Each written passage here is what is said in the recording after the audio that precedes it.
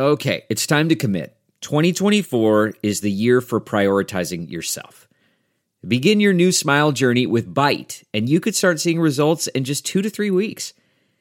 Just order your at-home impression kit today for only $14.95 at Byte.com. Byte clear liners are doctor-directed and delivered to your door. Treatment costs thousands less than braces, plus they offer financing options, accept eligible insurance, and you could pay with your HSA, FSA. Get 80% off your impression kit when you use code WONDERY at Byte.com. That's BYTE.com. Start your confidence journey today with Byte.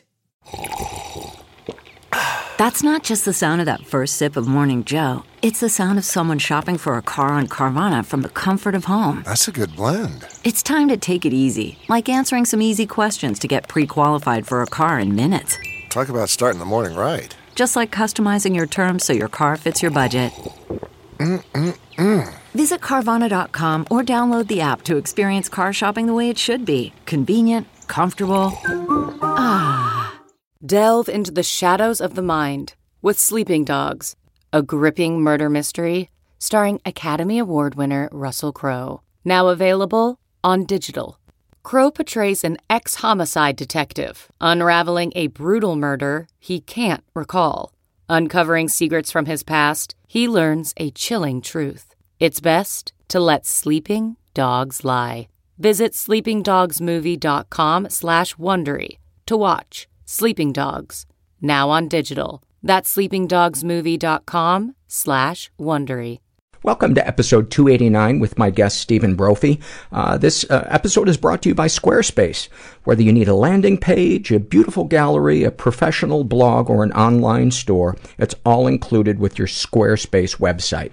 Start your free trial today at squarespace.com and enter the offer code MENTAL to get 10% off your first purchase.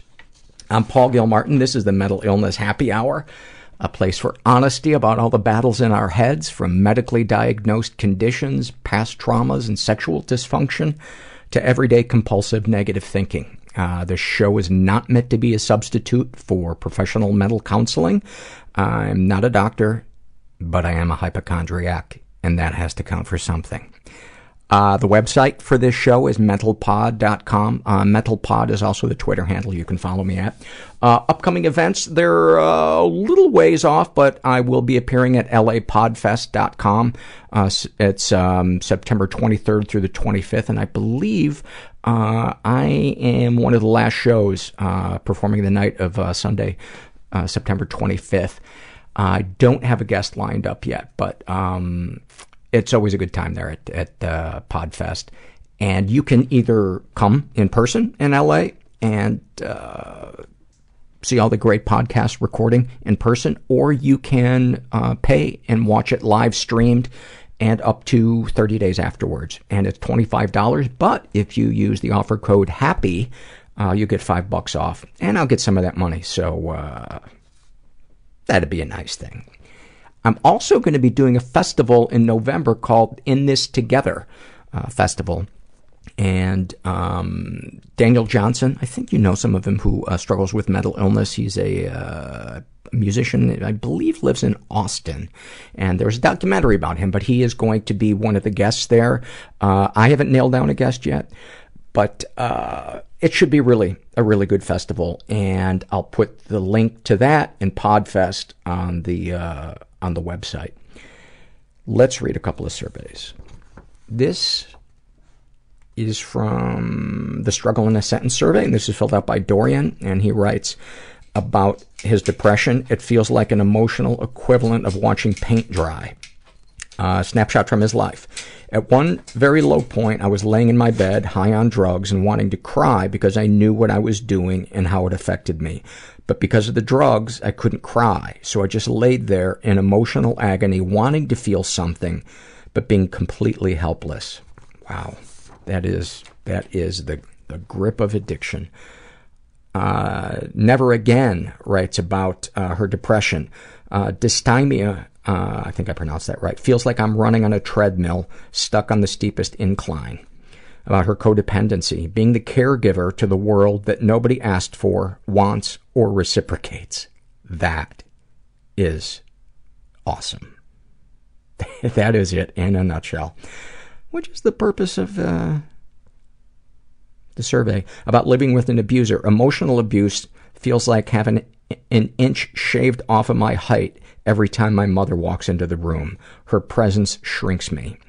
Snapshot from her life. My mother was very keen to let me know, constantly, that the caring and intelligent little girl whose friends and teachers loved was not me, and only she knew the, quote, disgusting and evil bitch that I really am. I gotta say, your mom sounds like a warm lady, and I think you need to give her a second chance. That is, by the way, the most horrible thing I've ever heard. But still, give your mom a second chance, because she sounds terrific on the inside. I think once you get past the rotten, sour outer texture, you're going to find out that she has a caramely core. And this is something Jimmy Pardo would say, caramely core, one of my favorite bands in the 80s. Lavender Girl writes about her depression. Severe clinical depression feels like I have a constant fog in front of me, and like another voice in me is grabbing me by the shoulders and holding me back. Oh, that is a great one. About her anxiety, it's a constant struggle of not being able to think properly, and I panic about panicking. About her anorexia, it's so bittersweet. You have a voice telling you that once you hit your goal weight, you'll be happy, but you're never happy. You can never please that voice, and it feels like you can never please anyone. Snapshot from her life. Being 90 pounds at 19, telling my dad that I can fit into my middle school clothes as an attempt to ask for help, hoping that he will ask about my eating disorder so I can get treatment. Instead, he says, wow, all that running you're doing is really paying off. Great job. And Sid the Squid writes about his major recurrent depression. Believing nothing matters is better than believing it matters, and I fucked it all up. Wow, that is profound. And about his schizoaffective disorder. The scariest thing is being asked, but was it real? And me not knowing the answer. I fear that I'm inadequate. So recently I've been punching myself a lot. Sometimes I feel like my full-time job mental illness is convincing myself I'm so alone. Why hypervigilance I should try to do something. I hate my kids seeing me like that. I just imagine killing people. I woke up with rats in my hair. They warp reality. Am I losing myself or am I becoming myself? I go back to bed. Hiding underneath the sofa while people were shooting outside the house. I was able to get myself out of Scientology. Put a gun to my mother's head, and I was 11 years old. And you're just garbage moving from one person's house to the next person's house, and you just hope they don't throw you out like garbage. So I planned my suicide. Because you won't ask for help. I'm asking for help. I'm not pretending everything's okay. I'm not trying to do it alone. I'm really happy that I did it, because a lot of good things have happened since then. That option just evaporated, and I'm not going to kill myself. I don't think I have what the woman who is not right for me anyway wants. I'm here with Stephen Brophy, who was recommended to me as a guest by our former guest, Cassie Snyder. Shout out to Cassie. Cassie. Love her. Me too. She is awesome. She is. And we met for coffee. Yes. We had a nice chat, and we didn't find each other repellent, so That's we right. said, let's... Within like a minute, I think you said, we need to record. Yes. Because sometimes when I have coffee with people, I'll be like, I don't want to know anymore. I like hearing a lot of stuff for the first time. Yeah. I think that's what you sent me away. You were like, okay, we should do this. I actually literally shooed you away, if I'm not mistaken. You totally did. Yeah, I chased after you with a broom, which I thought was like, a little bit of overkill. I think you enlisted some people at the cafe. And we formed a half circle. Toss me and yeah. You are how old? I am 48. And you were born where? I was born in Houston, Texas. St. Joseph's Hospital, Houston, Texas. What floor? I get very specific on this podcast. Oh, my God, I don't know. I actually don't know. So you don't care about your childhood? At all. Not the specifics, man. Yeah. No, I know I was born about 1 a.m. I know that my mom, freaked out and cleaned the house, went into total nesting mode, hours before she had to go to the hospital to have me. That's kind of adorable. Yeah, it was kind of cute, right? Yeah. I know my wife was in no shape to do that when our kid was born. So it's hard to picture. You have one child? I have one child. How old? He is 10 years old. Okay. Let's just do a broad stroke of the issues that you struggle with or the traumas that you've experienced, and then we'll go back kind of chronologically and talk about your I think my biggest lifelong issue, which went pretty much undiagnosed until 2008, was profound depression, profound clinical depression, coupled with and I don't really know that this was part of their diagnosis, but I had extreme social anxiety, which I was really good at masking, but I still had like extreme, like, you know, leaving the house was done with great difficulty and the help of a lot of drugs and alcohol. Are you a sober person or I am. Okay. How long? 4 years. Almost Congratulations. 4.5. Thank you. Yeah, it's amazing. That usually seems to be the first layer that you have to deal with if you're going to deal with depression or anxiety is you got to deal with those addictions. I can't imagine any person making any headway with depression or anxiety or any of those other things. Although I did do it in reverse because I got on the medication, you know, had the diagnosis, got on the medication 3 years before I actually got clean. And they worked for you? Oh, it worked. Oh my God. What I did was a depression study where I was so depressed and I was out of work at the time and I was driving to pick up my son from his daycare and heard a ad on the radio for test subjects for this depression medication study. And I was like, screw it, I'm calling. So I did. And I went in and didn't know if I was getting the placebo or the real drug. But within 2 weeks, even my wife was noticing how significantly everything was changing, like my attitude, my anxiety levels, my depression. Like I started to become the person she remembered and the person she'd married. Do you think even a little better? Do you think that made it easier for you to get sober? Absolutely. Abso-freaking-lutely. Because, obviously that was all about self-medication for most of the years that I was doing it. It went, there was the recreational aspect early on. And then once that was way in the past, then you turned pro. Yeah, exactly. And so I think, it made it. I mean, in a way, all of that time period, 2008 to 2011, is all sort of one long progression of, getting better and kind of, pleased to meet me, Yeah, like where's amazing. This guy been?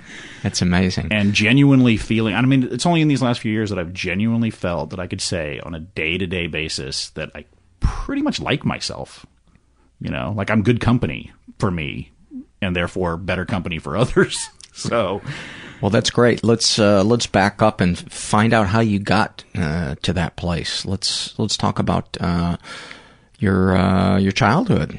I'm going to guess that for the most part, a lot of it was probably genetic. And I think that there's untreated depression and addiction and all these other patterns in my family runs way more rampant than any of them would ever tell you. Depression, anxiety, and addiction, I think, is sold as a 3-pack in convenience stores. Right next to those vitamins. You're going to get one. You might as well take the other two. And I think that's, and I had a therapist, the first therapist I ever went to up in the Bay Area who was totally pro bono. She thinks that she was a fan of Sonny Bono. I could not let that sit there. That was, at least she wasn't an amateur Bono. Yeah. Those are the worst. She might have been a fan of U2 as well. I don't know which Bono she was into. But, and I would not hold it against any listener that right now went to where's the unsubscribe button? Would not. I would almost respect you more. I have so much more to share. Yeah. So go ahead.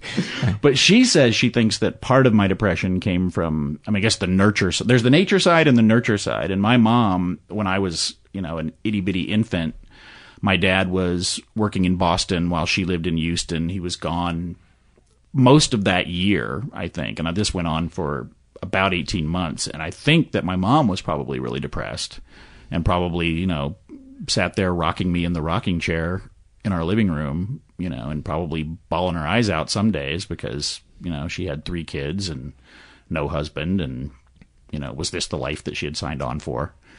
So that could have been an early imprint. Again, this is just a therapist telling me what she thought. Yeah. So, but I think it's something that I wrestled with from, my earliest memories. And I'm always told that I was a very happy little kid, like pre-adolescence. And certainly when adolescence hit, like, I just, went from 0 to giant freaking mess in about a day. What was the age that you were at? The age that I really, things took the downturn, I think it was got to be 13 or 14. It was my first year of high school. I had been the kind of kid who could play in my room by myself, with the action figures. I built the Death Star in my closet and, and I could just do that for hours and be completely content. And then I hit puberty and high school and discovered the opposite sex and fell really hard in, what was love at the time, infatuation in retrospect, with this girl who was a senior and I was a freshman. So there was like an automatic no hope in hell. Reach for the stars. Yeah, exactly, why not? Exactly. Why reach for what's nearby when you can go for the unattainable? Yeah, why not a college girl? Why not somebody who was already married? Maybe a teacher. Yeah, maybe one of the moms on the block. That would have been great. What's up, sweet stuff? You dig my pimples? How about those guys, that have those stories where it's like, oh, my sexual initiation was my best friend's mom, and, Nowadays they call that rape. Yeah. At the time it was just, that guy's awesome. Yeah. But, so, I remember I was so head over heels about this girl and obsessed about her that I pushed all my friends away. I thought about nothing else. It became like, my brain became like a single track and all it was her, so I started doing worse in school. I'm guessing she had no idea. She had no idea. Yeah. No, until, and actually it was very sweet because later, I would walk by her house and, sit on the curb and stare and, just be sad. And, one day she actually saw me out there and she invited me in and we had this whole conversation where what was that like? Terrifying, humiliating, but ultimately I think really kind of, generous on her part, very kind, very sweet, very she could have just completely treated me like shit and, humiliated me away from there, What was humiliating about it? I think the certainty on the one level that obviously this is ridiculous. There's a part of me that had to know this is ridiculous. This is why am I obsessed with this woman? This is never going to be a thing. I've created some weird fantasy in my mind and I can't let it go. But, the logical part of my brain knew this was dumb. Did it have the vibe of a pity conversation on her part? Is that what felt humiliating? Certainly that was an aspect of it, but I don't think that, but again, I think she handled it as well as anybody who was an 18-year-old young woman dealing with a strange, nerdy, little obsessed 14-year-old could, I remember looking at the houses of girls I had crushes on and thinking, they get naked in there. That's where they're naked. Oh, absolutely. Those lucky walls. Go ahead. Like, do her and her boyfriend have sex in that car? I'm just going to stare at the car. And so I think the humiliation mostly came from myself. Certainly not in the way that she handled it or any of that. And again, like when I look back on it, it's kind of a fond memory because I can forgive that kid, that sad little obsessed boy. I can forgive now. And again, she was very sweet and kind about the whole thing. Do you remember what you talked about? I just remember telling her, I remember we sat on her couch in her living room. I'd never been in her house before. Did you sit next to each other? Mm-hmm. And was your heart beating fast? Oh, yeah. Were you sweating? And I could barely make eye contact, and I was, and I felt like a rabbit. She must have thought you were so cute, though. Seriously. She must have just thought that you were adorable. I hope so. I hope so. I hope she was she said she was flattered, of course. And did you say, I have a crush on you, I want to go out with you? I don't think I said I want to go out with you, but I said that I was in love with her. Oh. I used the in love word. I wasn't I mean, yeah, I was as open as I could be under those daunting circumstances. And I saw her for the first time in like 30 years. 3 years ago, we had our drama teacher had his like Mr. Holland's Opus, and which is funny because he looks like Richard Dreyfuss. But he had this big reunion of all these drama students that he had taught over his 30-year career, and we all got together, and we actually were at our old high school and everything, and then, had a little party afterwards. And she was still, I mean, like, she's, 50-something years old, still as beautiful as I remembered, totally sweet. And the thing that I fell in love with about her, just the most acerbic, like, a truck driver mouth and a really acerbic sense of humor, the kind of thing I've always loved in women. Yeah. That she wasn't like, the little doll girl or, the cheerleader type. She was like this, sassy broad. And she still got that in spades. And the first thing I said to her, and I told my friends I was going to do this, and one of them was like, "No, you can't." And the other one was like, "Oh, you have to." And I went up to her and I said, "I've always loved you." Did she remember? And she laughed. Yeah. It was great.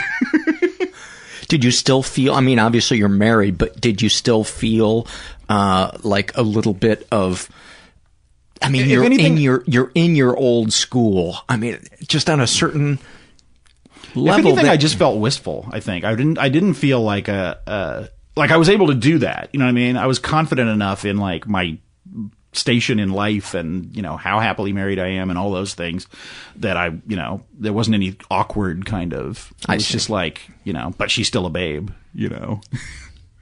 and, but she's like only been married once. She's divorced. She's, single at 50. I don't know what her life is like, so I think I landed pretty well, all things considered. Yeah. But what that did do is lead to a string of this exact kind of behavior for most of my adolescent and leading into my young adult life, where I would constantly fall in love with unattainable women, or women who had already friend zoned me, or any number, and I would become obsessed, and I would be like, why can't it be me? What's the deal? And it would go on and on and on, to the point it finally ended when it landed on a young, beautiful lesbian girl in San Francisco. And that was probably the closest it ever came to being reciprocated. And, the irony. Talk about unattainable. Yeah. Except for certain drunken nights, she was only interested in women.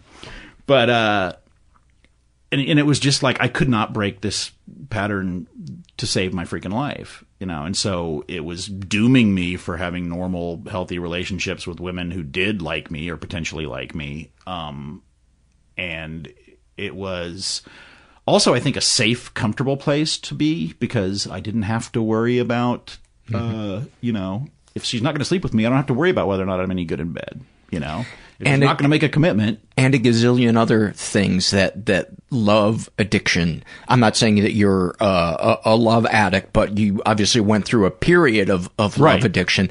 And it is absolutely that. It's the safety of not having to actually live a life with that person and deal with their foibles and their imperfections, and responsibility on your part. Exactly. Although when you've been friend zoned, you deal with a lot of those foibles and imperfections anyway, with none of the freaking benefits. You get treated like a boyfriend in every way but the ways that are sort of most crucial to being able to say, yeah, I'm in a relationship with this person. And then you become sort of a laughingstock to your friends. And that's good for your self-esteem. Abso-freaking-lutely. I love her, but she lets me take out the garbage. I sleep on the couch when her boyfriend's over. So I just listen through the wall. And yeah, it was literally, I don't think I was 27, 28 when I finally got a girlfriend that felt the way about me, and even more strongly than I felt about her. And hold that thought for 1 second. Absolutely. I'm just going to move your mic a little bit closer. Is that better? Yep. All right. So, at how old did you finally? I was 27 or 28. when I finally started dating, got into my first real serious long-term relationship that was like a reciprocal, oh yeah, we really love each other and are trying to make this work. And where was your depression at did your depression start around 13, 14? Did it steadily get worse until you got medicated? Yes. I mean, it got worse. I mean, it was intermittent because I think it around these, and the thing is, it would manifest itself with these obsessions, with these, women I couldn't have, or, when a relationship, however brief, ended, and that, inability to get out of that mindset. And and so I always associated my depression with these things. So I thought it was event based or whatever, and that it would take me a certain amount of time to get over it and feel like a normal person. Would there be moments when you were with these women platonically where you would get, I don't know, a morsel of attention or something that would exhilarate you and take you out of the depression? Absolutely.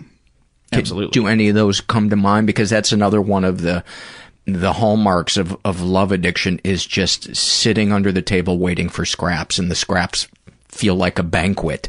Oh, yeah. And your friends are telling you, you deserve to sit at the table and have a meal, and you're like, but these scraps are so delicious. Mm-hmm. Oh, I can remember a lot of them. I remember one time a birthday party, I think it was actually like a birthday dinner that these two friends threw for me, and I was, totally over the moon about one of them, even though it was not reciprocated, but she would always give me just enough attention because, and that was the thing I never saw either, is that they were getting something, and they liked this, and that's why they would like to string guys like that along. They liked that. It's a sense of power. Puppy dog attention. Yeah. And I remember one of them went home, and the one I really liked, it was at her place, and she got super, super drunk to the point that she was throwing up, and I very, patiently and calmly, was the one who put her to bed and cleaned up the vomit and totally, took care of her, and I felt like that's what a man does. That was my little morsel of I'm the good, responsible guy, and when she wakes up tomorrow, hungover out of her mind, she's going to remember what a great, solid, responsible guy taking care of me like that. How could she not fall back in love? How'd that turn out? Made no difference whatsoever. I don't know if she even remembered it. Wow. And I can remember times, this one girl that strung me along for several years. And I can remember one night sitting in this playground somewhere. This was in Austin, and we're sitting in this playground, and she's my arms are wrapped around her, and she's sitting in my lap, and we're and the way she's talking to me, she's almost talking to me about having a future together and all this kind of stuff. And I'm like, so isn't this the part where I get to kiss her? But by that point, I was so used to rejection that I would not even make moves because of my fear of messing up the friendship or messing up the way the relationship was. Right. Yeah. Exactly. So, and I think by the time I was in San Francisco and in love with the lesbian girl, I had sort of resigned myself to maybe I'm just a celibate guy. Never mind that I'm, masturbating 4 times a day and having a relationship with my pillow. I'm just resigned to this, maybe that's okay. I mean, you're living in San Francisco in the 90s. It's there's so many different ways to be a human that, there's 9 genders. Maybe you're that one. The least celibate city in the world. I know. And I could not get laid. A straight guy in San Francisco in the 90s, and I was having trouble getting laid. How old were you the first time you had sex? The first time I had sex, I was 17 or 18. So I think I was 18. But I was a senior in high school. I had a girlfriend for a couple of months my senior year of high school. And it was definitely a case of she liked me way more than I liked her.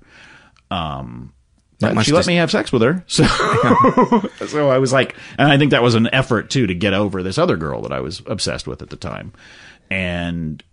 But she kind of, and she was a sweet girl and she was lovely but she kind of drove me nuts. And I don't know if that was because like the old Woody Allen thing, I don't want to belong to any club or Groucho Marx, I guess, originally, right? Yeah. I don't want to belong to any club that would have me as a member. Woody Allen's was, I don't want to date any 8-year-old that wouldn't have me as her father.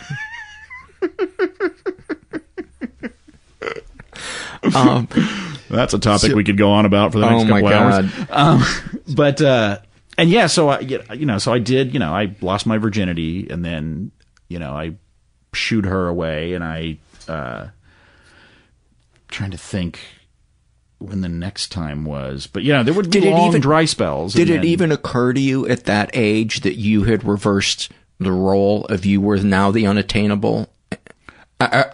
Yes, you were now the unattainable to somebody else. Were you aware of that? I don't know if I was aware of it in that relationship, but I became aware of it in later relationships where there'd be these, again, these just perfectly lovely women that if I had given them half a chance, probably could have had at least a nice, relationship with, but I would always look at it as this all or nothing thing. Like, if I say yes to her, then I could potentially be trapped in this boyfriend-girlfriend thing from which there's no escape. Total fear of intimacy. So I would, so I would just cut it off early. And I certainly did have it's like, now I know what it feels like, now I know that doesn't feel good. So, I think I tried to handle it, more gently than I was frequently handled,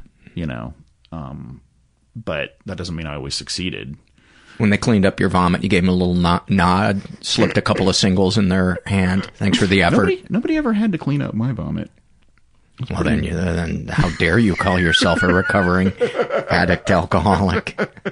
I actually didn't puke too often either when I was drinking. Yeah, I was a puker when I was a little kid and I got sick. Yeah. And I was a very sickly kid, but as an adult, I've never been that much of a puker. What were your favorite substances to get loaded? Well, the thing that brought me low, the thing that finally got me to recovery was prescription opiates. Oh, that'll do it. Yeah. How were you scoring them at the end? Through the mail? I never did that. No, okay. I never did the mail thing because, I live with my wife and I too lazy to set up a P.O. box and and plus I had friends who were contacted by either feds or scammers pretending to be feds after they had done that same thing. So I was kind of relieved that I never went that route. But I just got them through a friend of a friend kind of thing.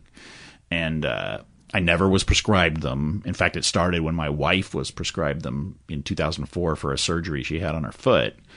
And she hated taking them. So she would because I had to hang out with her for 6 weeks and be her caregiver as much as possible, she'd just be like, yeah, here, take a few.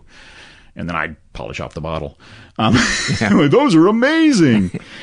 And then I didn't think about it for a couple of years after that prescription was up. And until I went to work at this reality production company. Which that'll make you want to escape into opiates.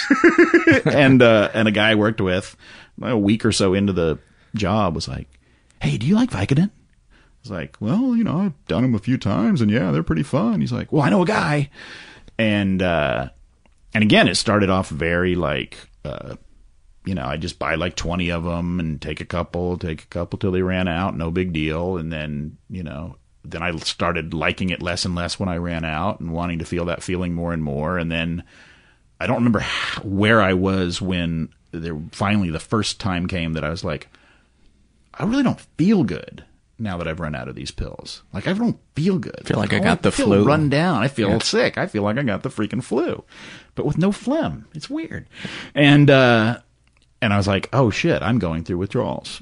And rather than being like a smart guy and being like, as soon as I stop feeling this way, let's not do that again. I was like, I guess I need to get more of those because I don't like this icky feeling.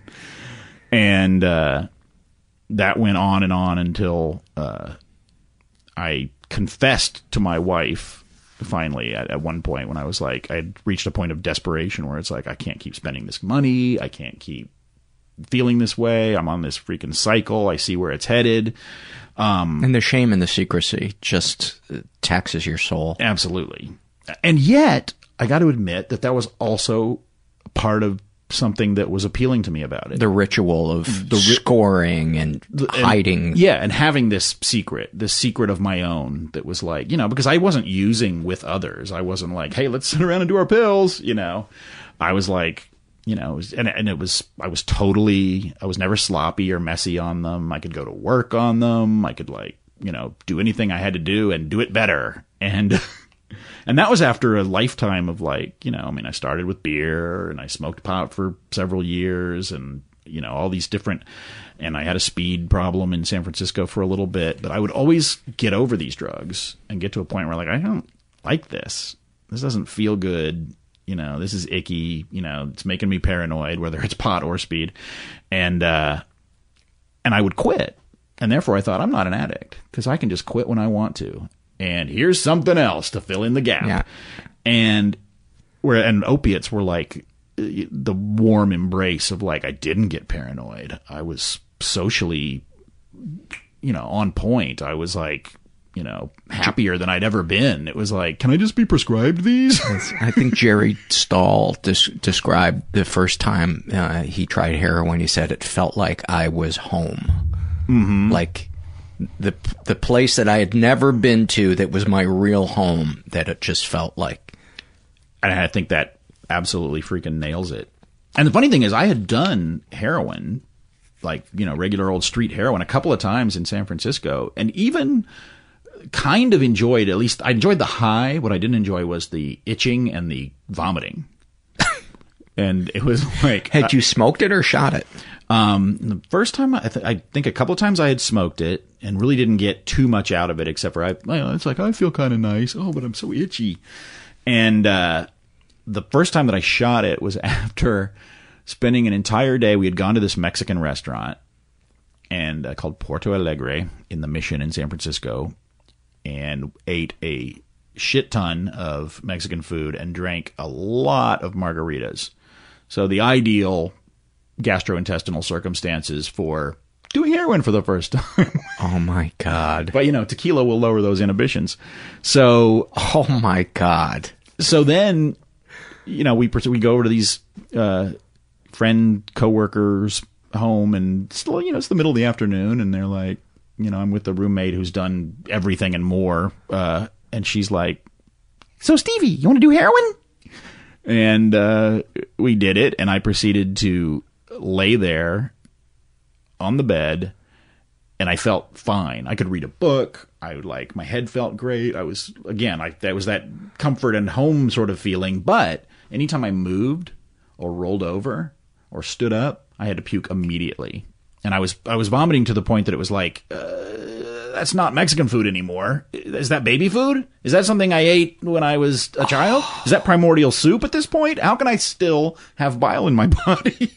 And I remember getting up after hours of being at their place, and we go out, and they were regular users. So they're sitting in their kitchen watching a TV that's on top of the fridge, just smoking cigarettes with their legs crossed, just calmly looking at the TV. And I go to say goodbye to them, and luckily there was a bathroom right off the kitchen, because before I can even get the word goodbye out of my mouth, I had to run over and throw up for the last time. And I was like, who can get addicted to this? Why is that, because when you think about when you drink scotch when you're 13, you don't ever want to touch it again for years. If you get your first massive drunk and vomit experience is scotch. So and that was kind of my experience with heroin, was all that vomiting. I don't think I'm going to get hooked. This doesn't seem fun. Did all of your vomit make it into the trash cans? Yes, I never once that is amazing. But it was and that is amazing, because it was seriously Mr. Creosote in Monty Python's Meaning of Life. Greatest scene jets ever. I've never seen my dad laugh so hard in his life as when he did when I showed him that scene. It was, he couldn't breathe. He was laughing so hard. He was having a heart attack, but he still found it very funny. It's my last memory of him, but it was a fantastic memory. Was a great way to go. So let's back up. Unless there was more that you wanted to share about the I could go on and on and on, I'm sure. Okay. Let's back up then to the 20s. You're in your 20s. You meet this lesbian girl in San Francisco, and where did that go? There was a point there that I think then I derailed it. I think she was my last one. She was the last one in that chain of endless obsessions. And again, like in her case, it was as a friendship or whatever twisted relationship it was reciprocated enough that, you know, she strung me along off and on for years. And I allowed it. I mean, I completely, you know, I say she strung me along like it was some active, but she would do that. She would do that, and she would do it with these straight guys. And she was a girl that, you know, she never knew her father. Her father had abandoned her. I remember her telling me about when she used to work at this pizza place and she would deliver pizzas, and she'd wonder if, like, the guy she was delivering the pizza to, is this maybe my dad? So I think that that's something that she was looking for, obviously, through this string of, you know, straight male relationships was, you know, who will be my father figure? Who will be my daddy? And there was definitely a couple of occasions with her where she came on to me sexually. And again, I didn't do anything because I was like, this will just turn into a nightmare, you know? Yet you desired her. Yeah. Oh, yeah. But that kind of baffles my mind, unless she was super intoxicated and you knew she wasn't in control of her faculties. No, it was because, well, in the one case, the one time that happened, she was super intoxicated and I was not. And it was like, okay, this is not a good idea. And the other time, it was because she was being too cryptic. And I felt like, I know that she wants me to do something here, but I feel like if I do it, that she'll turn around and go like, you know, you forced yourself on me. You know, like. I see. Was she manipulative? Oh, yes. Okay, because it sounds she was very manipulative. And I can say that now because she's no longer living. So if she hears, she will never hear this. But she was extremely, extremely manipulative and very damaged, like, absurdly beautiful, like model beautiful girl that, you know, but I watched her as she destroyed herself with speed and alcohol and everything else. And like, I remember one of the last times I saw her, shortly before moving from San Francisco, she was like, you know, by that time she was in her early 30s and she like just was in this large parka, even though it was like, you know, August, and she just smelled of cigarettes and her face was pockmarked. And I mean, like, you could still see the beauty there, but the light was going out of the eyes, and it was just so sad because she was intelligent and she was creative and she had all these things going for her, but she just would never let go of the freaking demons. And I don't know. So, like I said, I think the thing that finally broke the spell was that I finally met somebody that I started to get those like, oh, I'm kind of obsessed with this girl feelings. And then she ended up liking me back. And you didn't run. Right. Exactly. No, I didn't run, in fact, because I knew she was a good man. I mean, I did run at one point. I think because a few months into the relationship, I don't know, we dated for like 8 months and then we broke up for 9 months. But even in that 9 months, we were constantly sleeping together. In fact, we were having the best sex of our relationship during the time when we were broken up. I don't know. Again, that was, you know, part of my messed up thinking. What do you think that's about? Well, in that case, why the sex is so hot? Because one of the hottest sexes, I don't know, hottest. What is the word for it? Fucks, fuck sessions I ever had was with a girl. She was my girlfriend in college, and she had broken up with me, and then she wanted to have sex one more time, and that scrap that she threw me was like lobster. It was, I remember I felt so completely present. I felt it from the tips of my toes to the top of my head. And I felt like I wanted to cry, but it was, I don't even know how to describe the feeling. That's pretty amazing. This was more, I think this more had to do with, because I don't know if that emotional component was as intense as what you're describing. This was more like, you know how when you know you're going to have sex with somebody for the first time, once you like cross that threshold, like, you know, the clothes are coming off, whatever, and it's like, oh, this is going to happen. This is going to freaking happen. That I think in my mind, particularly at the time, was like almost more exciting than the actual fucking. Mm-hmm. So that feeling of like, oh yeah, we've crossed the line, you know, this is fucking happening. We're going to fuck. And it was like when we were broken up, she would end every time we had sex. Every time, like once we'd both come, she'd look at me and go like, we have to stop doing this. And like, that was like the best thing she could have possibly said. It was like, oh, that means when we do it again, it's going to be even hotter. And it was that thrill of the, slightly forbidden fruit. And also it was like the first time every time, cause it's like, technically she might say no.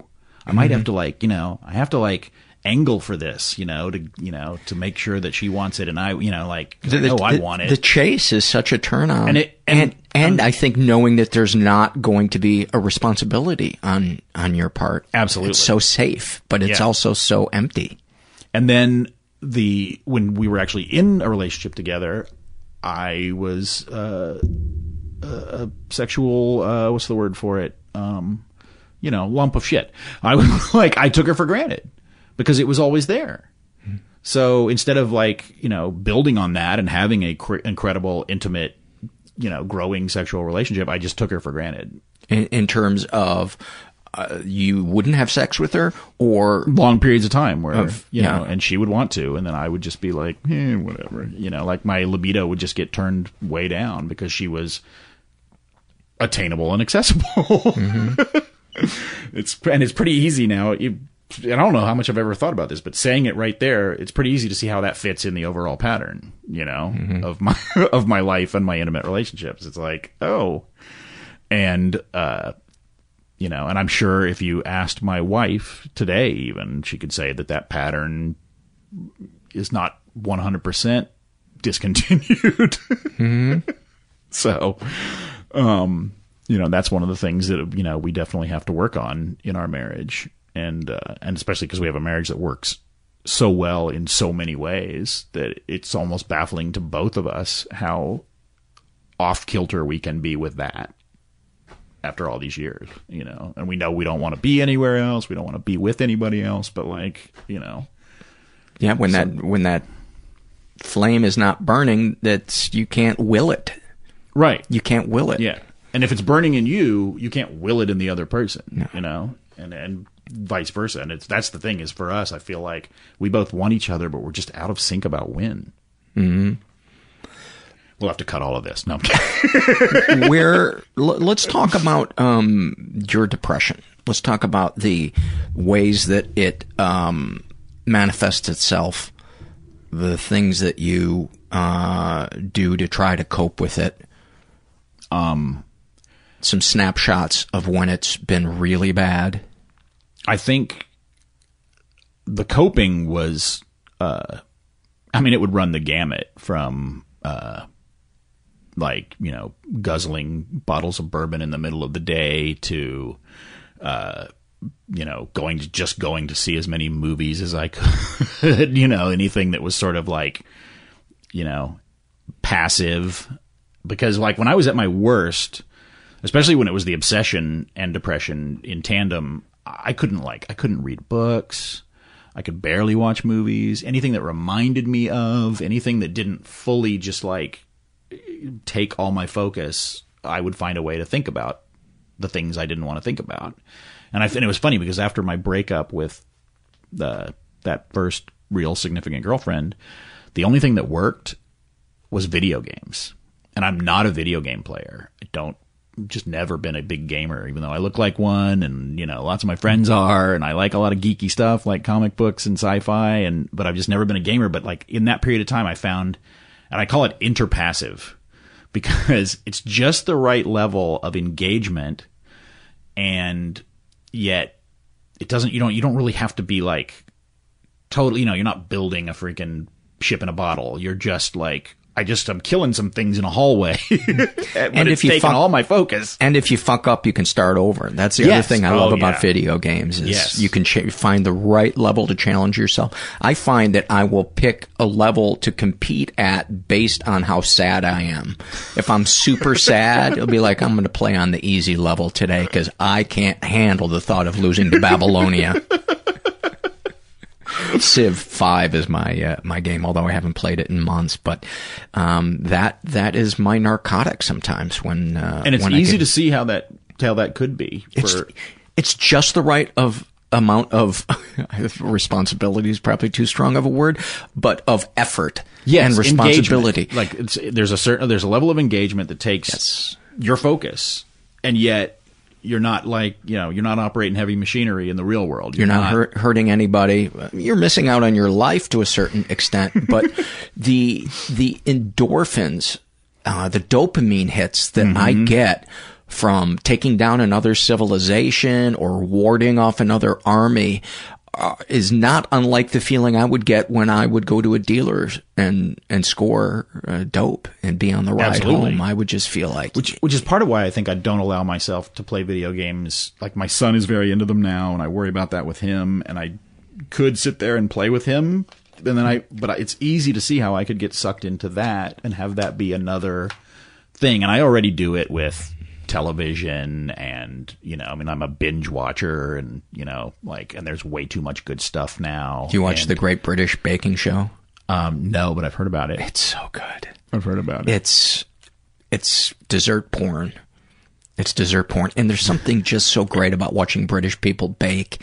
They're so nice to each other. There's none of that catty American reality TV. They have beautiful shots of the English countryside. They root for each other. The judges aren't snarky. It's the kind of thing that the word civilization was actually invented for. Yeah. Oh, behaving in a civilized manner. Yes. Which is why you can see America destroying the very concept of civilization. And the bakers are all amateurs except for the two judges, but it's just I'm totally binge watching. But again, I derailed our conversation. So when it rears its head, your depression, you would escape into video games. And again, that was really only that one time, because mostly what I would do is isolate. I would isolate because I didn't feel like I was good company for anybody. And if I did go out, I was just going to end up as a pity party of some kind. Hard to smile, hard to talk. To other people. And I would try to write, and sometimes that was successful. But I used to journal a lot. So it was fascinating because I came across a bunch of them recently, and I haven't really, I really haven't done that much since I met my wife. But even in that previous relationship, and even, for the years before that, I journaled a lot. And a lot of it was my anger, my depression, my self-hating thoughts. Was the anger usually directed inwards, or was it also directed outwards sometimes? It was a mix, but definitely most significantly inward. Most of I could beat the shit out of myself better than anybody. Give me some of the greatest hits of your negative self-talk. Specifics, I'm trying to think. Like, I wish I should have brought the journals. It would basically just have to do with what it was about me trying to analyze what it was about me that was so repellent to people, particularly the opposite sex. Like, why did I always feel, I could be around friends or family and have this confidence and this self-esteem that, hey, I'm a good person, and I'm funny, and I'm worth knowing, and I'm all these things. But get me in a room trying to win over some strangers, and feel completely lost at sea and uncertain and afraid. And was it just strangers of the opposite sex, or any strangers? Any strangers. Okay. And then also sometimes friends or acquaintances too, even feeling like and that was when I was at my more anxious and paranoid, when I'd feel like none of these people really want to be around me. Was there pardon me if I sound like a armchair psychologist, but was there a consistent sense that you were unconditionally loved by your parents as a child, or was that sometimes interrupted or intermittent? I think I felt pretty comfortable with that. Yeah, because I was the youngest. I was the baby of the family. I definitely felt like, I was pretty, nurtured and, well taken care of in that respect. My dad was a workaholic. He and I didn't share a lot of interests because he's very, I grew up in Texas. Football-loving father, brother, sister. I could give a shit about any sports at all, ever. And I was forced to play them, and I was terrible, which just led to more of that, and I think that's where a lot of that anxiety stems from, too, is having to be on these teams of people and feeling like an outsider on the team because they didn't like me. They didn't want me there. Even guys who were nice to me in the hallways at school hated me on the freaking soccer field or the baseball team because I sucked. Did you feel in a certain way that your dad was disappointed? Oh yeah. In you? Oh yeah. I'm sure. Well, it's funny. The more you describe it, the more it's like, oh, there wasn't really a connection between you and your dad. I mean, just because he wasn't beating you or telling you you're a piece of shit, it sounds like he didn't see what was unique about you and embrace what was unique about you because you didn't fit into his idea. I don't think he understood it, and I don't think. But where we did always connect, and this is still true to this day, was movies. Both love movies and both can like just, and that was our thing that, like when we get on the phone, we always start talking about like, did you see this? Did you see this? Oh, you got to see, And I think we've always had that kind of connection. And I think my dad was very protective and loving. And my mom too, I think in the ways they knew how to be, which were very middle 20th century, very like, this is what, this is how the world works. This is what a boy's supposed to do. This is what a girl's supposed to do. I mean, they didn't get, and they didn't get the easy ride they were looking for with any of their kids. My sister, also an addict, not in recovery, although not on drugs or anything anymore. But my brother, who had a big drinking problem and was gay, that was not something they were prepared for.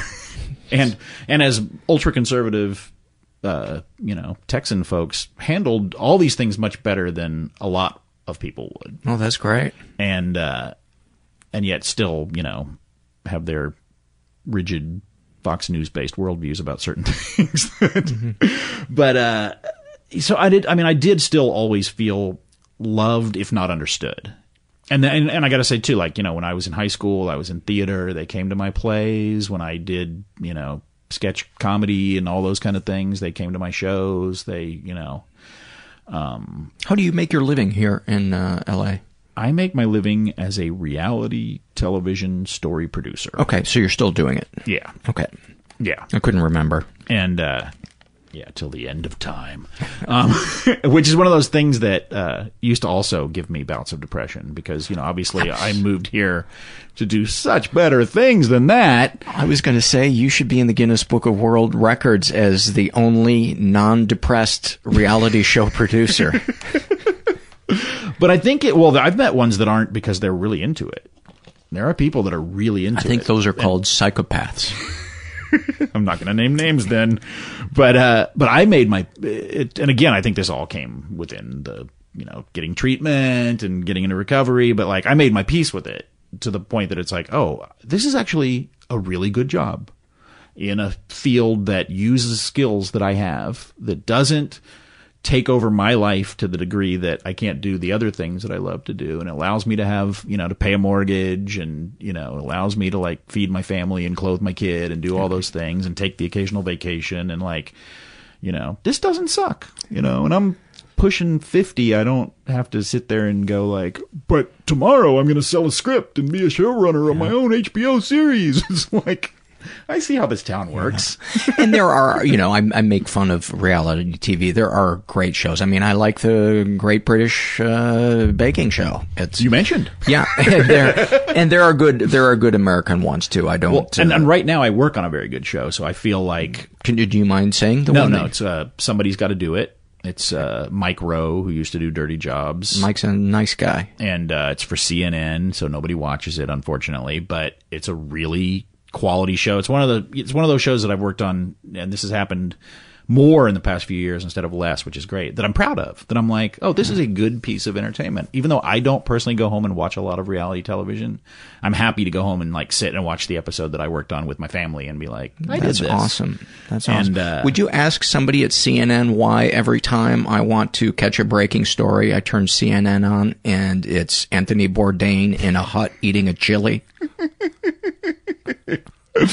Because they're in a rebranding period, I think. Okay, I'm not a big fan. I want somebody to be doing news around the clock. But, right? But go ahead. Right? And the thing is that they're they're doing that neither fish nor fowl thing where they're trying, like our show comes on, I think right after Bourdain. And so they're trying to expand into primetime entertainment. They're entertainment shows. You can't call this, it's not even news based. It's not even, you could say it's a magazine show or whatever, but it's not. It's not. I think it's desperation. It sounds like they're doing how MTV ruined itself by not having.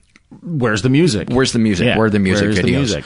But, so you enjoy doing the reality TV thing, and you got a good job, and it gives you a sense of purpose, providing for your family. Yeah, and I get to use my writing skills, and there's a creative aspect to it that's, and I've reached this point though where I'm like, I've been doing the story producer thing for a long time, and I could advance to the next level, which would be like, which would just entail more responsibilities, like making schedules, and basically it's that level where the creativity starts to get leached out and the real responsibilities start to, and I don't know that I want that. Like that's such a mature decision to. But I have to have conversations with my wife about like, I could potentially make more money, but then you also could never see me, where my, work schedule doubles, or, I'm coming home stressed to the nines over, stuff that at the end of the day and the end of our lives will seem very, very trivial. But I get to cry on a granite countertop. And those tears wipe off so easily. Like they were never there. So let's back up to the greatest hits of the negative self-talk. I felt like we kind of went. Yeah. Yeah. It's like we're having a conversation. Things keep looping around. Bullshit. It's bullshit. But yeah, I think, again, like, God, I just wish I had those journals in front of me, because it was amazing how repetitive some of those beats could be over the, I'd look at one entry from, 1993 and then another one from 1998, and I'm like, you're still whining about the same shit. And most of it, it would have to do with productivity, because, I've been calling myself a writer since I was in the second grade, and yet, I didn't really finish anything of any, like, noteworthy worth till I was 30, I think. And even that was unpublishable.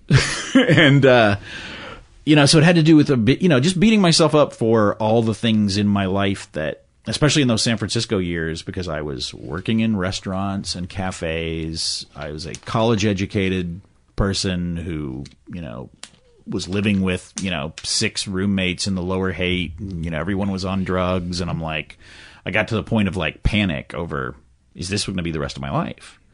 Because I'd meet people. There'd be roommates that came through there. They'd be like the age I am now. Like, here's a 48-year-old man living with a bunch of 20-somethings because that's what he can afford. And I saw that as a possible future at one point, and I was like, I'm horrified, and I didn't know how to get out of it. I had no clue how to climb out of, what it became a giant hole. And what, like when I moved to San Francisco, I was 24, I was just out of college. It was like life was going to be a big adventure. I'm getting as far away from Texas as I can. This is going to be amazing. I'm going to get laid a lot.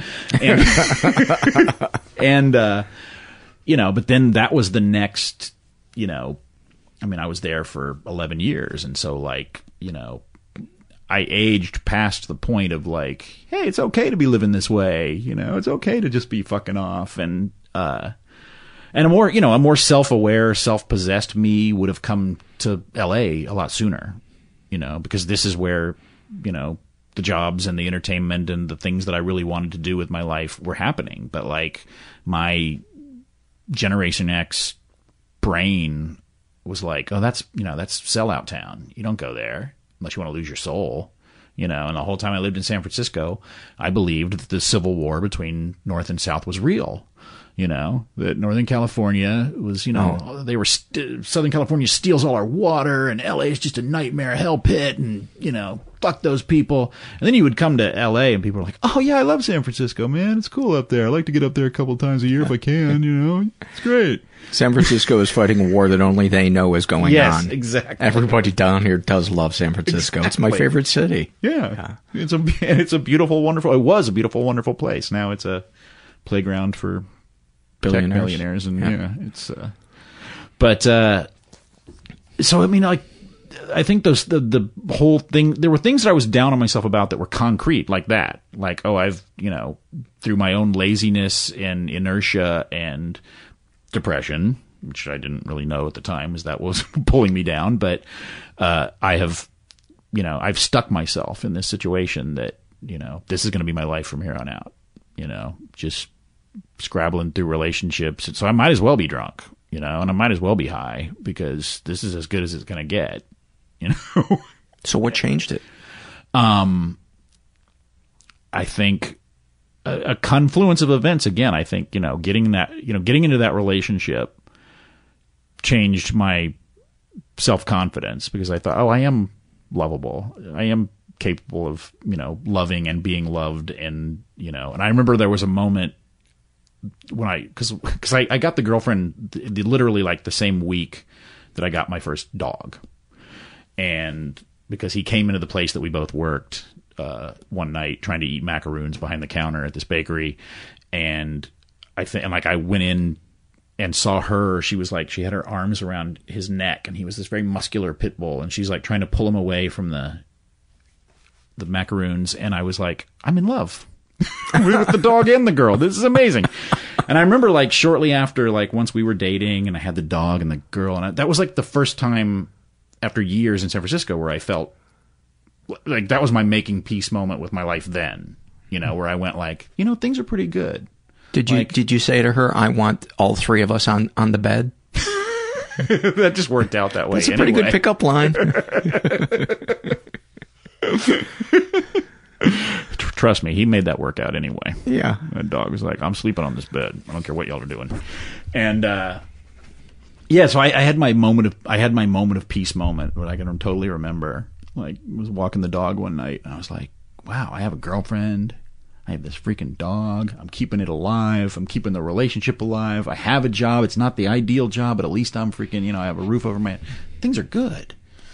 But, once that relationship dissolved, it was actually while we were kind of in the midst of ending that relationship that I got a .com job. So my first ever, it was the week or within like a month of finishing the book, I got a writing job, and it was because I was doing this sketch comedy thing, and one of the guys who had come to see it was like, these guys would be great to be writers for this. It was like an animated, they did like 3D motion capture animation. So I imagine this was before the bubble burst. It was right at the end. It was like, we got hired in like October 1999, and within a year the company was dead. Yeah. I had one of those jobs too. Venture capital excitement and, champagne bonuses and we got to ride that little wave, but it changed everything. I mean, I went from like making about, I think my best year in San Francisco was like, I made $13,000 or something. And then all of a sudden I had a salary, like 40, 50K. And our office was this little studio apartment on the roof of this building that looked out at Twin Peaks. And that was like the writer's room. It had its own kitchenette and bathroom with a shower. And I was like, this is where I come to work now. And I'm writing. All I'm doing is writing silly cartoons and making jokes all day. And it's like, I felt like it was like, oh, this is like the guys at Warner Brothers, when they were first making those cartoons. It's like a brand new freaking medium, and this is going to be my life. I didn't even have to go on a job interview for this. They just hired me. And of course, then a year later, that was done. But what it did was a bunch of my friends moved to LA around that time. A bunch of my fellow comedian friends, and they were all like, and they all, every time I'd come to visit or do a show, they were like, well, so when are you moving here? And I finally said to my next girlfriend, now my wife, like, I think I gotta do this. And I remember one time I was down here doing a show, and I didn't even have a cell phone at the time. I had to borrow a friend's cell phone. I'm calling her and we're talking, and she's like, I'll do it. You'll do what? I'll move to LA with you. And I don't know if I would have made the decision without her, without that, her to give me the backbone to do it. And so we did it. We packed up and moved to LA, and was like, and struggled because, I didn't really know anybody. And I'd like to shift the focus less on the unless it pertains to your emotional inner life and your depression. I'd like to focus on your inner life through over the last 15 years and what the bottom was like emotionally. Give me some snapshots of your struggles at their worst. At their absolute freaking worst. Yeah, I have these like, or is it just a groundhog day of a gray blanket? For me, that's what a lot of it is just a groundhog day of every day feels gray. Smiling when I'm depressed around other people feels like benching 500 pounds. Yes, absolutely. Like, I don't care what they say in that little saying about how many muscles it takes to smile. It feels like it takes all of them when you feel that way. It is. I've mountain climbed, and that is easier than smiling at a party when I'm depressed. And that's not an exaggeration. And I think, like, for me too, that so much of being that age and in a town like San Francisco and being single and all those other things revolves around having an active social life. And I don't think that I was ever a person that was entirely comfortable in crowded, noisy places anyway. Like, I don't think that my anxiety was such that, like, going to a party, unless I was already drunk, was usually a traumatic experience. And I was the kind of person that, and this went on until, again, the medication was like, I was the kind of person that if I had 25 good, solid, friendly interactions with people at a party, at an event, whatever, if I had one negative one, could be some asshole who just said something shitty to me in the bathroom line, that was what I focused on for the next fucking 3 days.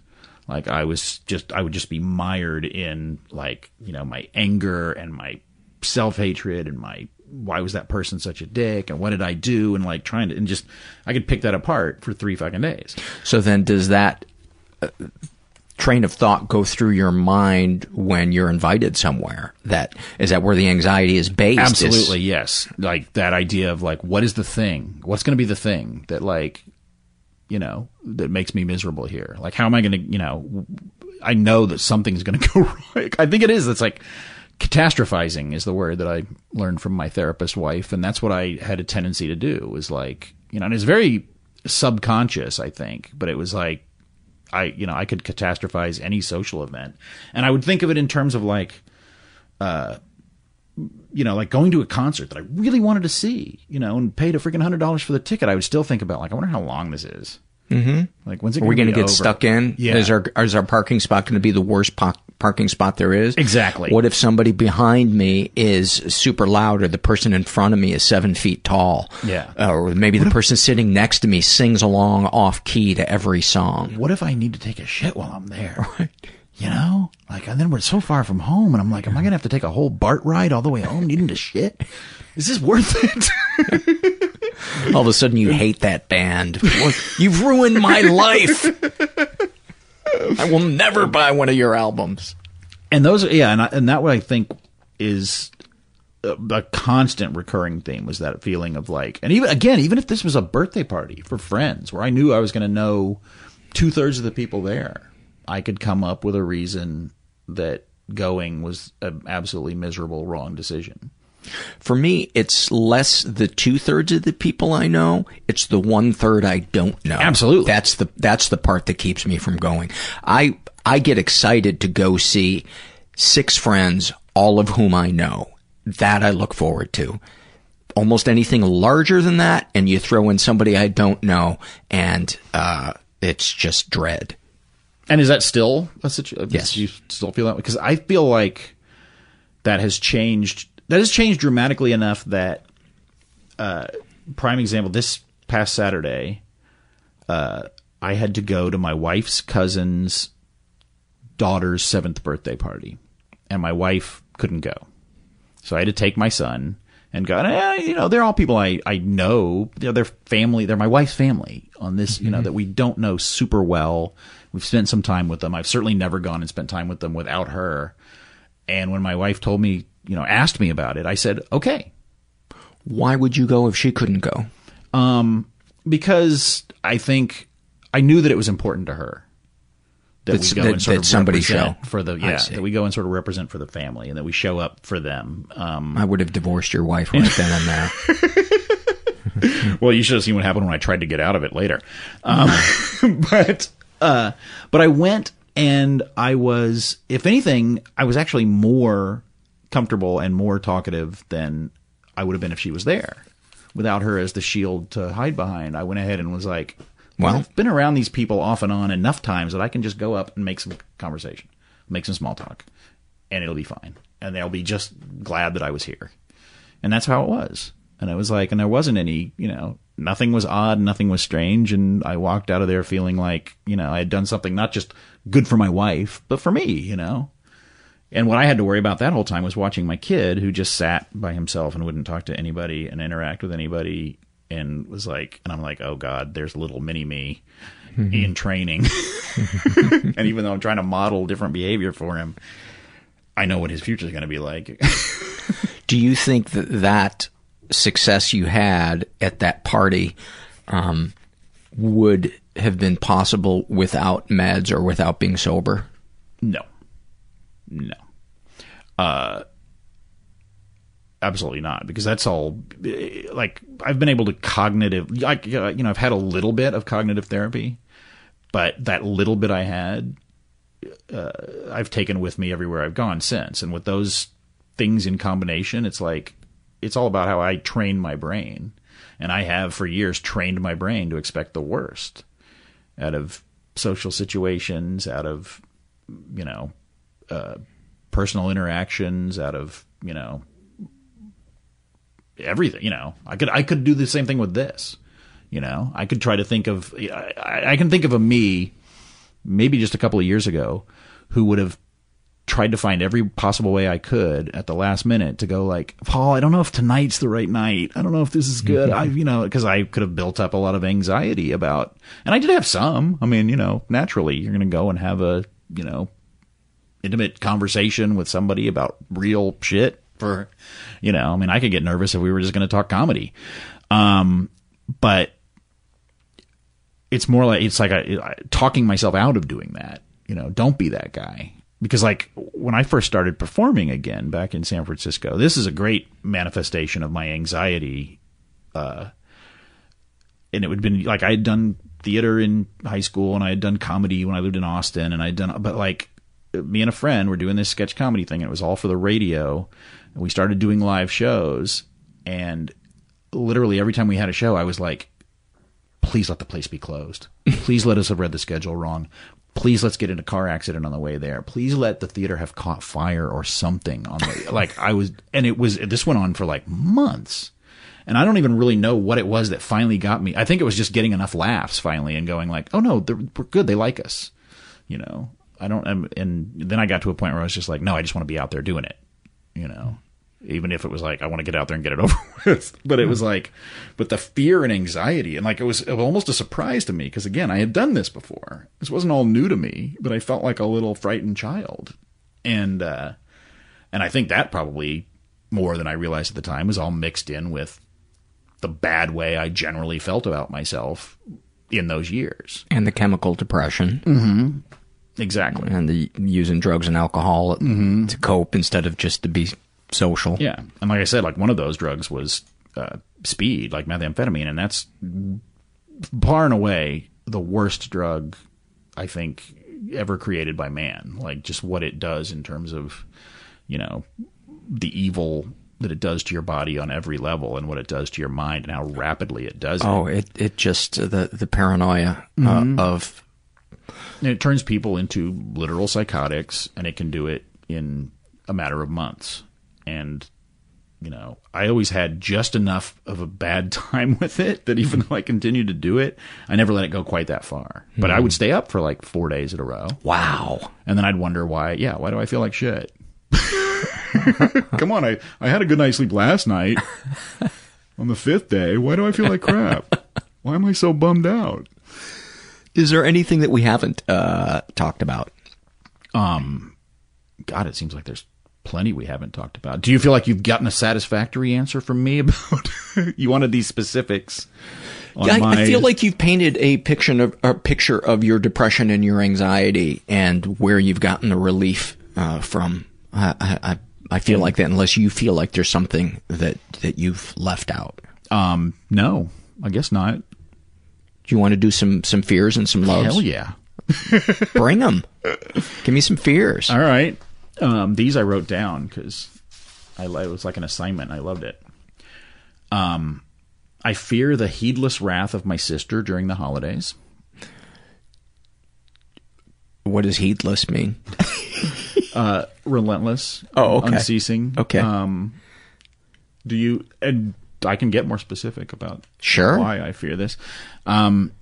And I just never let my sister listen to this. You said that she's an untreated addict, or she's sober, but she's not. She's not sober. I mean, she still drinks. Oh, okay. But what she doesn't do anymore is, mainline methamphetamine, and it's been years since she has. But she has a lot of stuff, and she could seriously use all kinds of therapy and recovery and self-examination. But the level of denial there would. I think even your jaw would be on the floor if you got to hear her level of. And for some reason, in the past several years, she's become increasingly angry at my parents, particularly my mother, largely because they're aging, and and they don't do all the things they used to do. Because it turns out 80-year-olds don't do all the things they used to do, and she really just never stops being pissed at my mom. And when she comes home for the holidays, she takes over their house, like. She brings her 3 dogs. She, the guest room she stays in has its own bathroom, while 7 of us share the other. And you cannot say like if I said anything like I'm saying to you right now to her, she would be just instantly furious. Like, and much less will get her instantly furious. And I love her to death, and she is a sweet, generous, caring person in so many ways, but there is a strong, I don't know if sociopath is the right word, but there is a extremely damaged, difficult person and she just makes life hell on my mom. And my mom's got her stuff. My mom drives me nuts too, but I felt like I spent Christmas acting as a buffer. Oh. And really ended up that we all had a really nice time, because I think I kept things from boiling over to the point that like it ever got ugly. So that was stressful at times, but I felt like I was serving a purpose. I was being of service. So, yeah. So it felt kind of good. Give me another one. All right. I don't fear the total collapse of society so much as I fear my complete inability to function in it. I will likely put a bullet in my mouth as soon as Netflix goes offline. I can't disagree. It sounds a bit dramatic, but I know that I would be seriously, like I watch, you watch The Walking Dead or any of those things. It's like I am not going to be that awesome, capable guy running around stabbing zombies in the head. I'm going to be dead within the first few hours. I often picture breaking down as I'm trying to set the tent up in our backyard. I don't know why I'm in a tent in my backyard, but that's where I fall to my knees and say, I can't do this. And I've done that on camping trips, so I can imagine how I'd be at the pressure of a collapsing society. Yeah. Give me another one. I need creature comforts. I fear becoming so old that I'm only made of fear. That's a good one. And again, I think that might relate to having spent time with my parents, and that my mom in particular is so mortality obsessed at this point, which is understandable, but it's also, as people in recovery, we know it's like so much of how you set your mindset determines, how you live your life and how you feel from moment to moment and day to day. And I think, are you going to just think about death until you're dead? And then, don't seem like living. Then the moment you realize that you wasted that time, go, oops, clutch your heart and fart. Give me another one. Let's see. I fear that everything I'm doing in my life ultimately amounts to nothing in the great existential scheme of things, no matter how significant it seems to me. And yet I also fear that I'm not doing enough. So what the hell is that? I totally relate to that one. Give me some loves. I love Captain America, who is my higher power, and yet I'm not a patriot in an extreme sense of the word. Do you like the recent Captain America movies? Oh, very much. Okay. Yeah. Love. Okay. Love, especially the last one. What do you think it's about Captain America that you connect to emotionally? I've actually written about this, blogged about it. It's because, and it was one of those things that I had to pick a higher power, and Captain America, like reading it and all this other stuff was kind of tied into the time that I got clean. But I had this realization that because the mistaken view of Captain America is that he is this super patriot, everything for America, might makes right kind of guy. And he's not. What he is the guy who represents America's aspirational self. The best of what we possibly could be if we actually lived up to the ideals we supposedly value. And I think for me, that's what my higher power should be, is my aspirational self. If I was the best me I could possibly be, then, that's a guy worth looking up to. I love it. I love the look on my kid's face when he's practicing violin. Oh, that's sweet. It's like seeing him take something that seriously and like approach it with genuine interest and care that's all on his own, that's like self-motivated to a degree. I love it. Do you love the look on his face when you scream, "Play something good, God damn it"?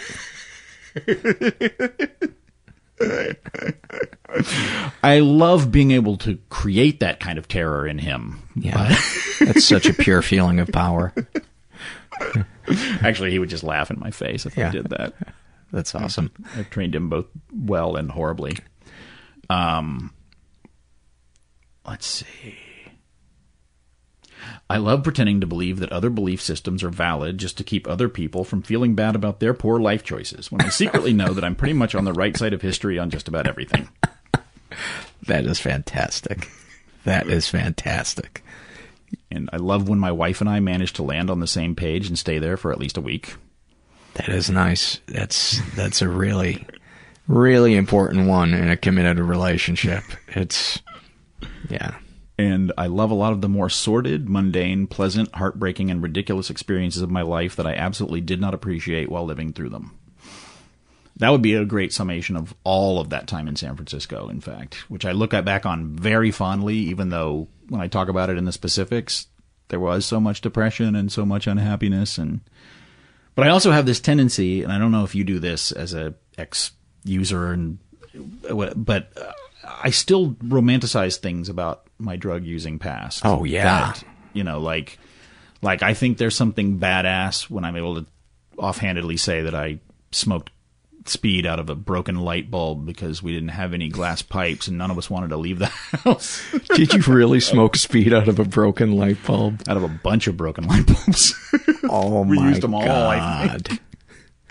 And it's sick to me that I can romanticize that, but I also think that is part of, it's part of my addict brain, and it's also part of my writer brain, to be like, that's a fascinating detail of human experience. That is awfulsome.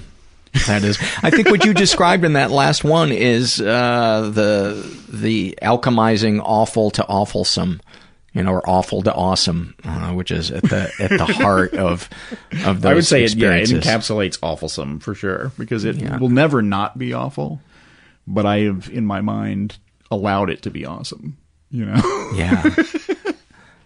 Well, Stephen, thank you so much for coming and sharing your life. And if people want to follow you, get a hold of you, do you have a Twitter handle? My Twitter handle is at @stbrophy. Okay. And Brophy is Brophy. Like trophy with a B. And stbrophy.com is my blog. And you can find me on Goodreads. I got a couple books. And yeah. Cool. Well, when we post your episode, we'll have you send me the links to the books that you want available and people to check out. And we'll put those on our website. Awesome. Thanks, buddy. Thank you. Many, many thanks to Stephen. We'll put all of those links for you to check out on the website. Normally, if we mentioned something that you can find on the internet here on the podcast, if I remember, I try to put the link on the website. Let's give some love to our sponsors. I've been eating Blue Apron for probably the last 3 weeks, and I got to tell you, it has really been a revelation. As I've shared on previous episodes talking about Blue Apron, I kept hearing about it from my friends about how they're doing Blue Apron, and couples are cooking together and they love it, and everything gets shipped to you, and the recipes on a nice card stock that's colored, and they were right. I've made some of the most amazing meals. This week I made chicken with buttermilk biscuits, and holy shit, it was so good. You got to try Blue Apron. It's the real deal. It's less than $10 per person. Their ingredients are fresh. They're not filled with chemicals. They talk with. They have relationships with local growers. Their beef is humanely raised. I could go on and on, but you gotta check it out. It's really cool. So, some of the meals that are, because their meals are constantly changing. This week, I believe they have, actually this is in August, spiced pork burgers with goat cheese and cucumber corn salad. Another one is summer vegetable and quinoa bowl with fairy tale eggplants, shishito peppers, and corn. I've never heard of fairy tale eggplants. But I do follow him on Twitter. And another one is chicken tinga tacos with summer squash and tomato salsa. One of the things I love, too, is you wind up cooking things that you would never venture to try. And you'll be amazed because you'll pull them off and you get to taste new things. So check out this week's menu and get your first 3 meals free with free shipping by going to blueapron.com/mental. You will love how good it feels and tastes to create incredible home-cooked meals with Blue Apron, so do not wait. That's blueapron.com/mental. Blue Apron, a better way to cook.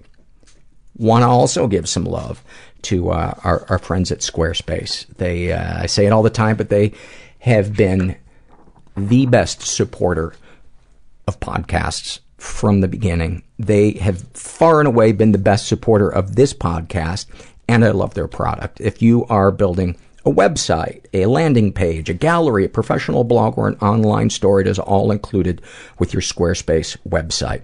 It's a super intuitive process. They have templates. It's drag and drop. You don't have to know how to code.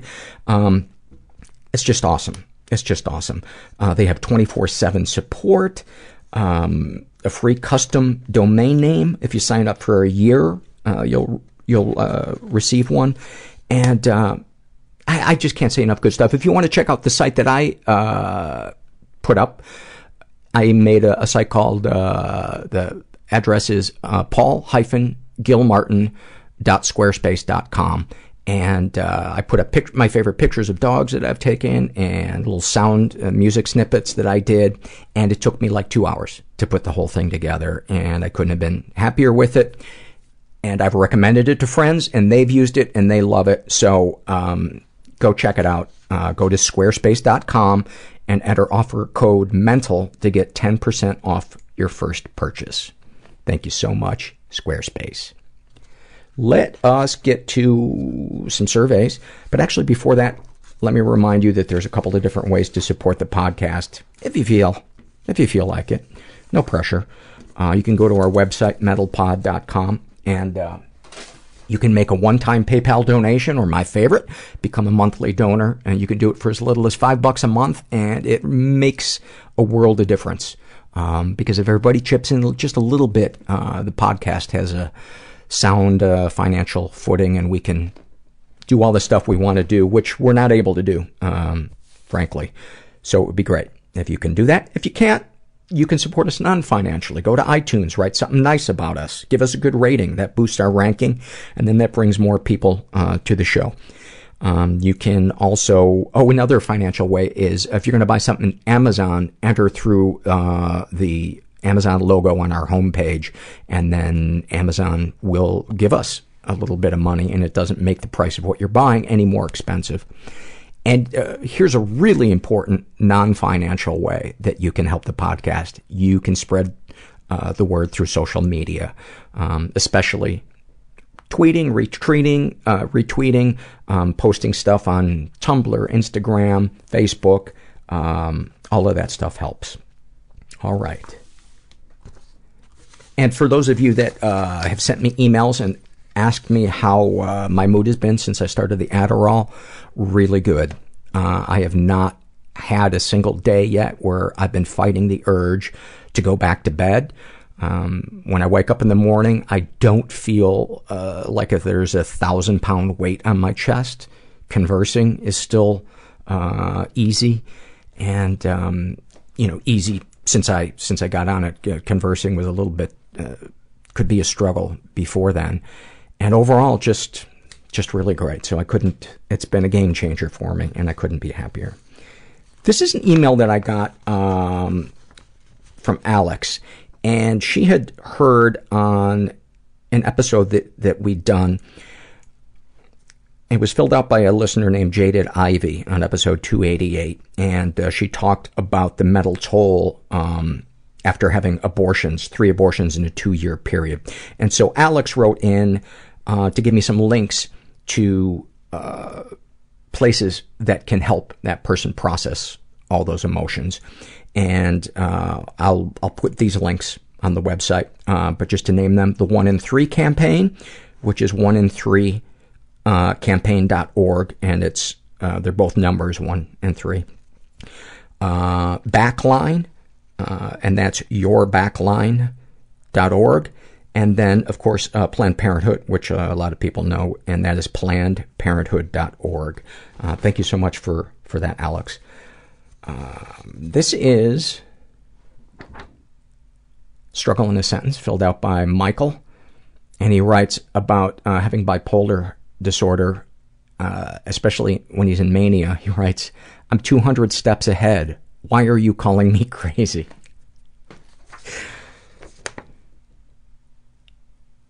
Waterproof Eyeliner writes about her love addiction. "I wish I was addicted to something more accessible to me." That is profound, and that is so dead on about it's like, a love addict trying to find love is like trying to grab fog with a catcher's mitt.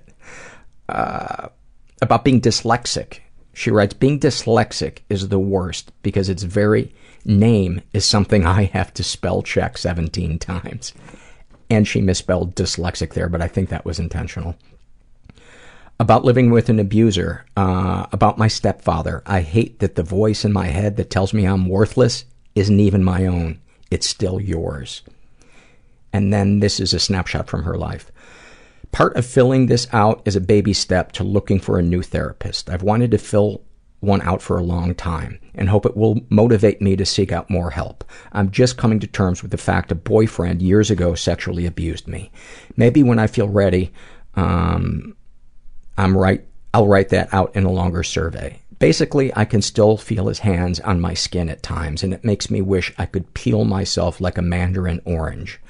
I feel I will never be good enough, that the only people who love me will always be like him or my other abusers in my life. My stepdad ran an avid campaign against my self-esteem during the 10 years I had to live with him. One day I was his best friend, the next I was worse than dirt if he noticed the baseboards in the kitchen had stains on them, for example. He repeatedly gaslit me. One day, when I was 15, he told me he had inappropriate feelings for me. I was so scared because if he had gone farther with it, I would not have been able to stop him. Later, when managed to try, and there's a lot of, spell check, autocorrect going haywire in this one. Later, when I managed to try and say it was wrong, or diffuse the situation, he laughed at me and said he was joking. He never did it again, but I lived in fear of that every day until I could move out. Sorry, maybe I should have chosen a longer form survey. That is, it's telling your child that you have inappropriate feelings for them. And then when they express how uncomfortable, you pass it off as a joke. I mean, that's sadistic. And she would like to have more episodes about borderline personality disorder, bisexual women, people with dyslexia or other learning disabilities. Go to the website and type any of those keywords in on our little search box and see what comes up. And you can also go to the forum and post that question. Probably better than asking a guy who destroyed his brain with weed to remember something.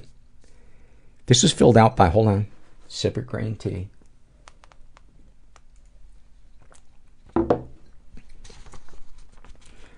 This is filled out by a woman who calls herself Flawlessly Flawed.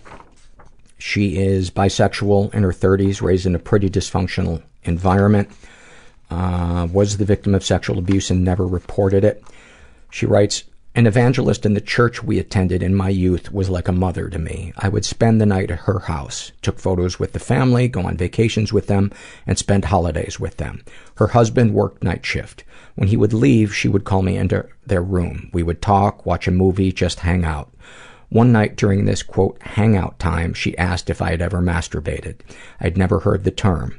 She told me to lay on my stomach. She laid on me and demonstrated what masturbation was. I was 16. She was 36. I was a virgin and was very green when it came to sex. I felt so guilty because I was old enough to know better. No, not at 16. Not at 16. And I hate that phrase, should have known better, because even adults will freeze in situations where somebody has tipped the balance of power. And it doesn't matter what age. That other person knows when they are abusing their power. Anyway, continuing. She was married with 3 daughters and a preacher. I was raised in church, so I knew God was not pleased with me. But she loved me. Surely she wouldn't do anything to hurt me. I told her how confused I felt. She prayed with me and said the love we had was special. The bond between us grew. We became more and more intimate. This continued until I was 19 and 4 months old. I'm 34 now, and that period of my life still haunts me. Well, I hope you know when you wrote that,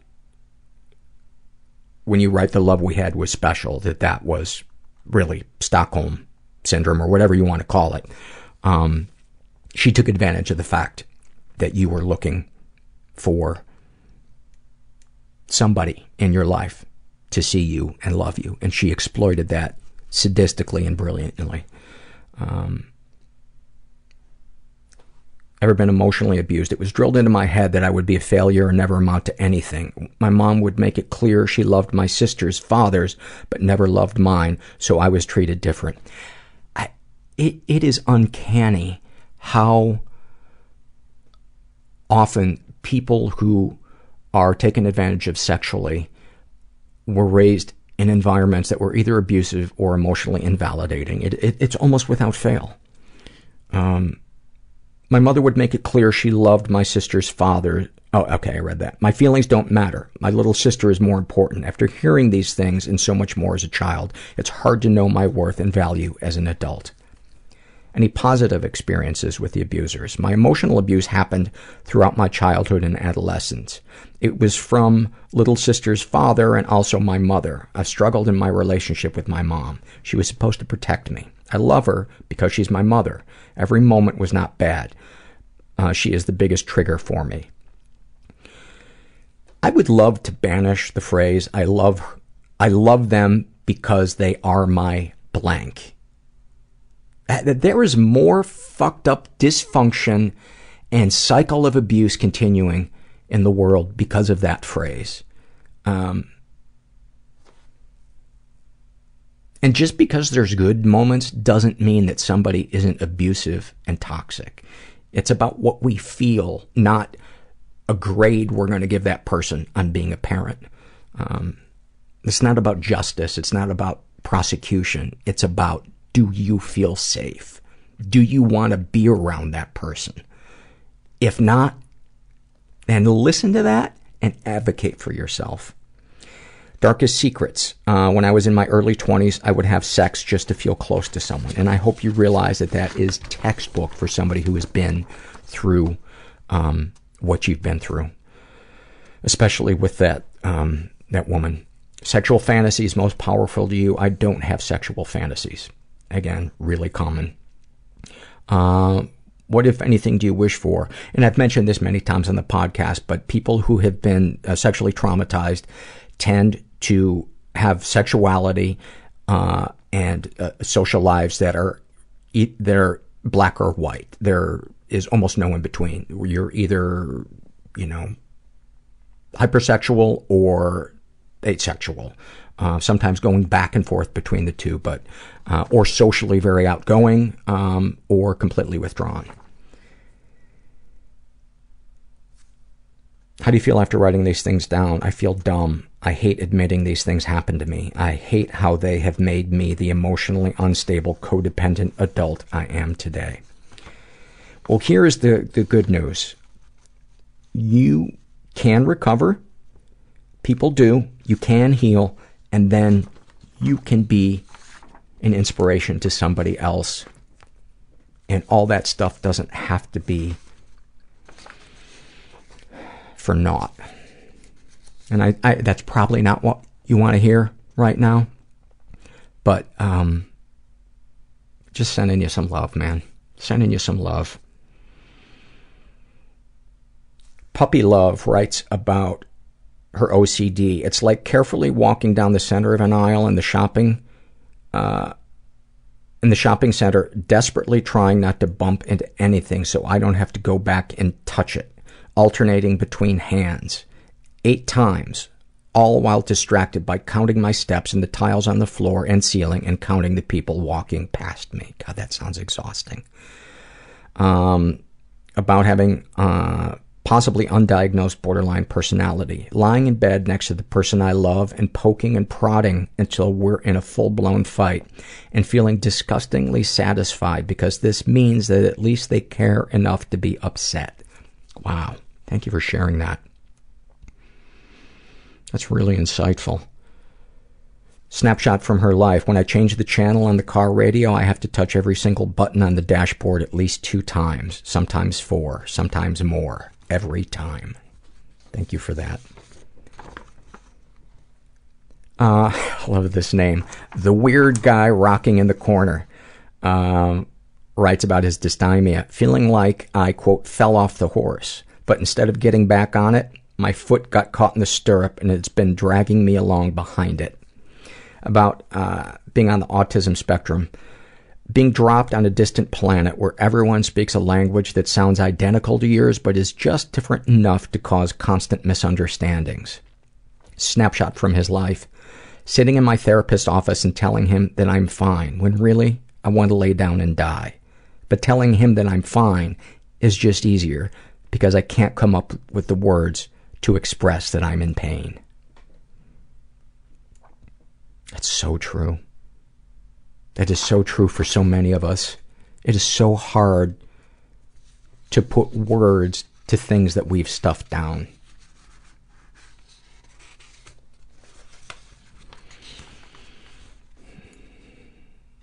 This is a shame and secret survey filled out by Little Butterfly. And she's straight, in her 20s, raised in a slightly dysfunctional environment, never been sexually abused, but she has been emotionally abused, never been physically abused. Throughout my adolescence, my mother was obsessed with my weight. When I was 14, she told me my weight had, quote, gotten out of hand, and, quote, the whole neighborhood is talking about it. Jesus Christ. Just what every emotional, insecure 14-year-old girl wants to hear. Around that same time, I wanted to quit playing soccer. Her only response was, well, you're going to need to find something else to do so you don't gain weight. She forced me to go on multiple diets as a teenager. When my family would go out to restaurants, she'd tell the waiters that I could only get a salad because I was on a diet. It would always mortify me. Every time I told her it bothered me when she would say things like that, she acted as if I was being completely absurd and ridiculous. God, what a narcissist she is with the mother. Any time I would lose weight, my mother would give me compliments on my progress. It only filled me with rage.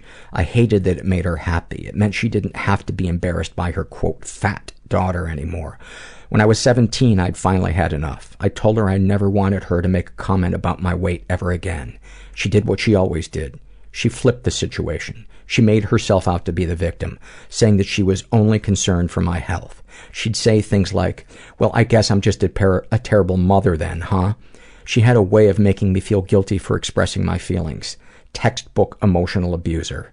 She always loves to put me down. Nothing I ever did was right. There are so many other horrible things my mother said and did, things not pertaining to my weight, but I don't want this to take up too much of your time, so maybe I'll save those stories for another day.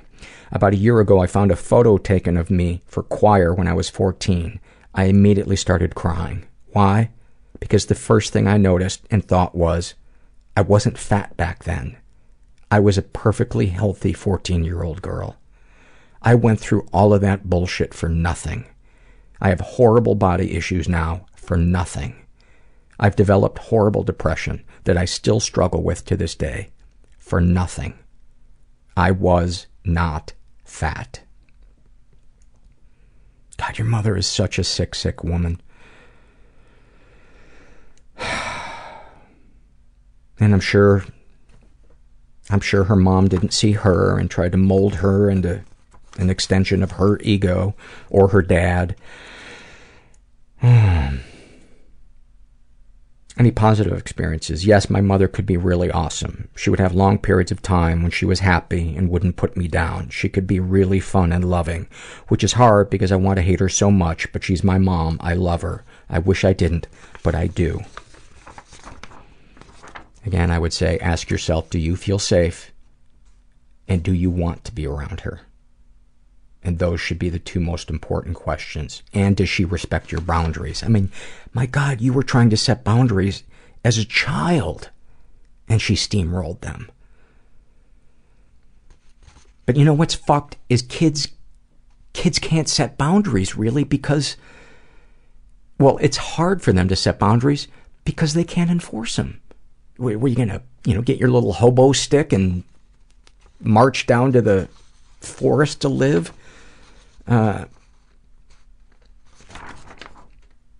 This one's breaking my heart. Darkest thoughts. I'm so depressed. I think about suicide a lot. I feel guilty, though, at the thought of hurting others around me if I were to take my own life. I could never do that. But I find myself wishing and hoping some freak accident would kill me, or that I would develop some type of aggressive illness that would kill me, so I don't have to do it myself. It's sick and gross, I know. So many of us relate to that. So many of us relate to that. You are so not alone with this.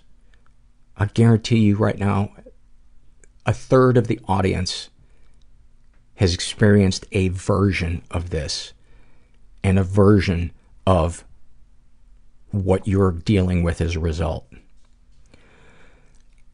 Sexual fantasies most powerful to you. I don't really have any sexual fantasies. The thought of being intimate makes me really depressed. I'm in my 20s. I'm a virgin. Never been on a date. Never been kissed. I've never even held hands with a guy. Every time the opportunity presents itself, I push the guy away before anything can happen. I'm afraid he will be repulsed and disgusted by my body. I feel like I'm doing every guy a favor and saving them from my gross, fat body.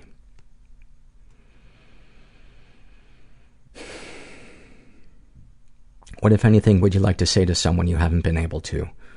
Would it kill you asshats to stop thinking about yourselves for 1 minute and ask if I'm okay for once?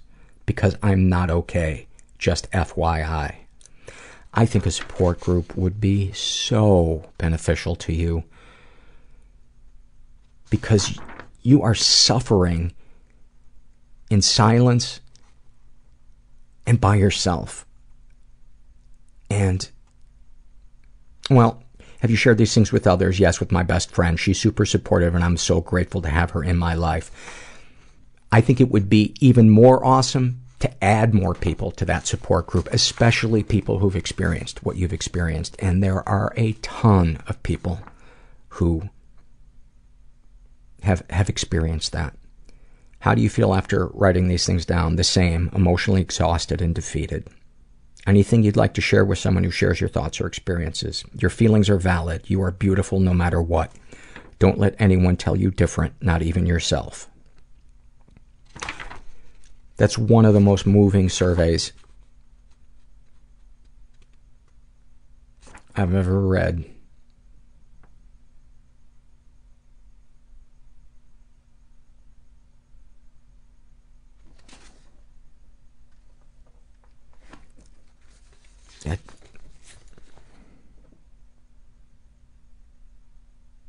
You know, so many of these surveys I read,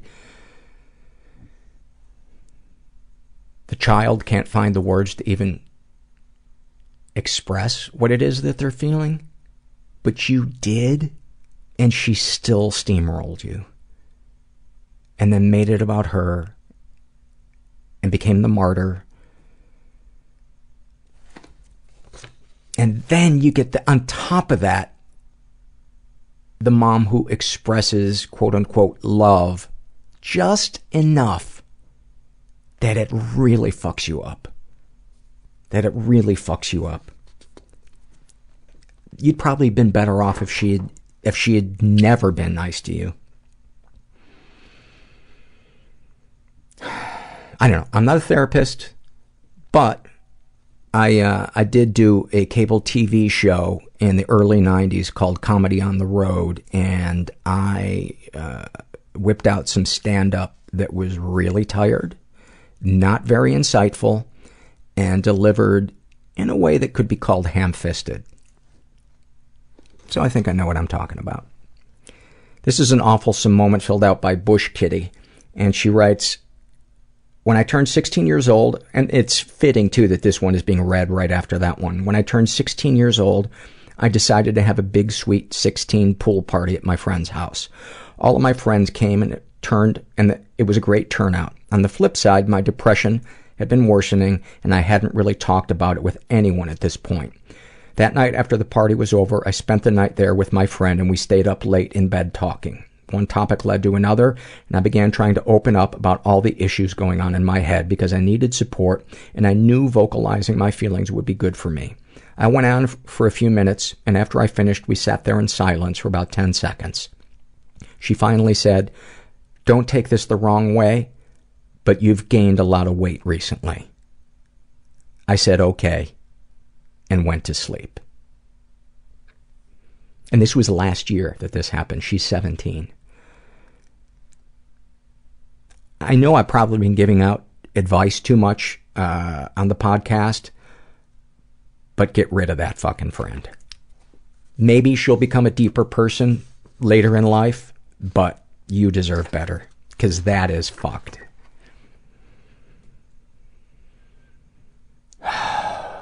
Jesus. Ivy. Ivy thinks she's named Jesus. I can't believe I've never mentioned that on the podcast. She has a God complex.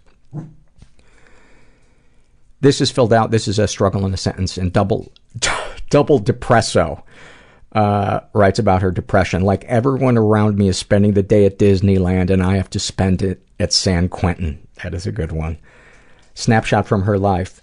I throw up every morning before I go to work. Once I get there, I sit at my desk all day feeling sick to my stomach about having to be there. Nothing particular is happening. It's just a feeling of being trapped with no way out. Then my boss tells me that he appreciates the positivity I bring to the group. I guess after 25 years of hiding my feelings, I've gotten pretty good at it.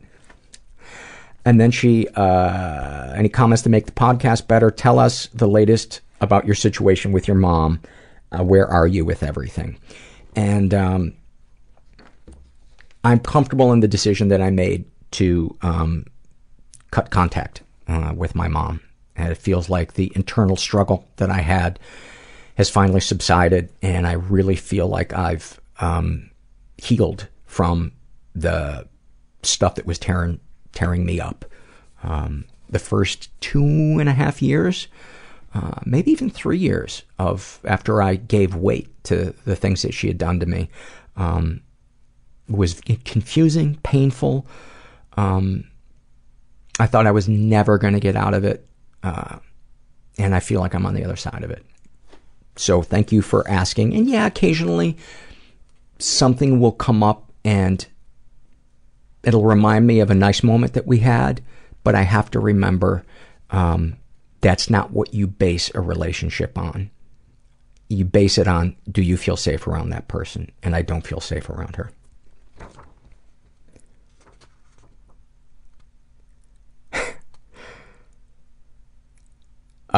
This guy calls himself Herbert Isn't His Butthole.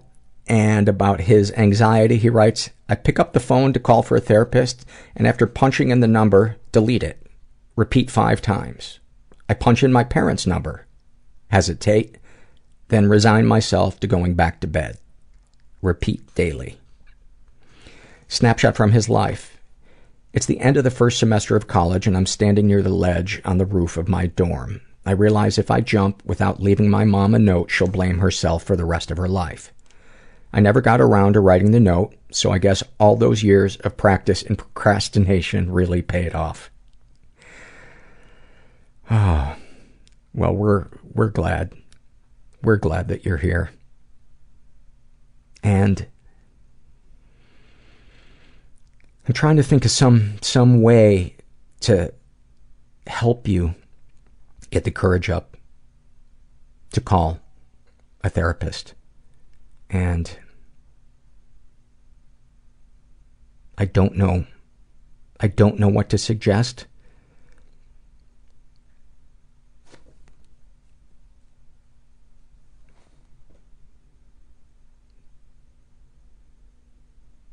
Maybe post in the forum and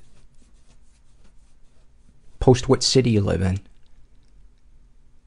And then maybe from someone from that city can find a therapist and have the therapist call you. I don't know. Maybe I'm getting in over my head here, trying to fix, but it just seems like you're so close because there's that will, but there's also the fear and the anxiety. And you know what? If you're listening to this, Herbert Isn't His Butthole, if you're listening to this, please listen through the rest of this episode, because there is a listener email at the end that has your identical situation. And they decided to try it. This is an awfulsome moment filled out by Fighting Off My Stepford Double. And she writes, I held the phone at arm's length, but I could still hear my mom raging loud and clear. She was furious that I wouldn't give her money to cover her bills from her most recent arrest. Oh my God. Oh my God. Just right there.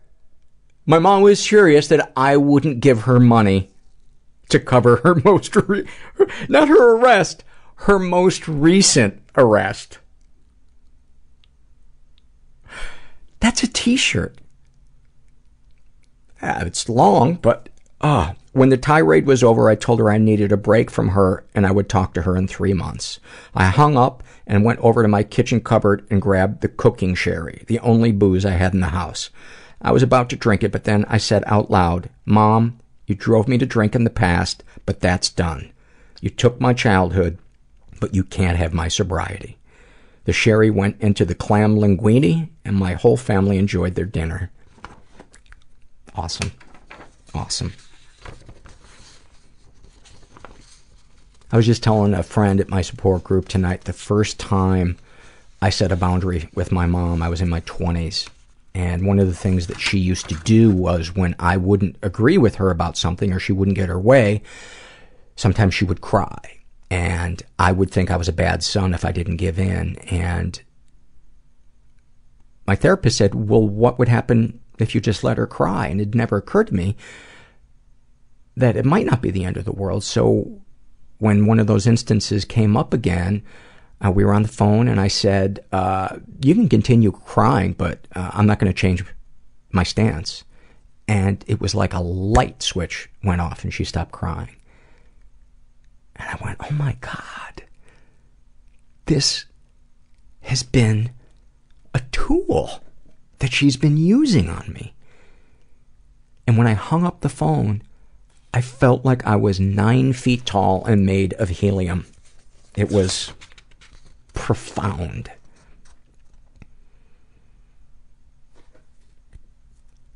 This is a shame and secret survey filled out by Alexander Hamilton. He is gay. He's a teenager. He was raised in a slightly dysfunctional environment. He's never been sexually abused. He's not sure if he's been physically or emotionally abused. Darkest thoughts, rape and murder fantasies. Darkest secrets. I've stolen dirty underwear and stuck flashlights, brushes, and a pull-up bar into my ass. I'm going to assume that when you put the pull-up bar into your ass, nobody was still doing chin-ups. Because if you did manage to do that, you should go on America's Got Talent. You know, if you wanted to get everybody off of Facebook, make them post right by their picture all the things that they've put in their cavities.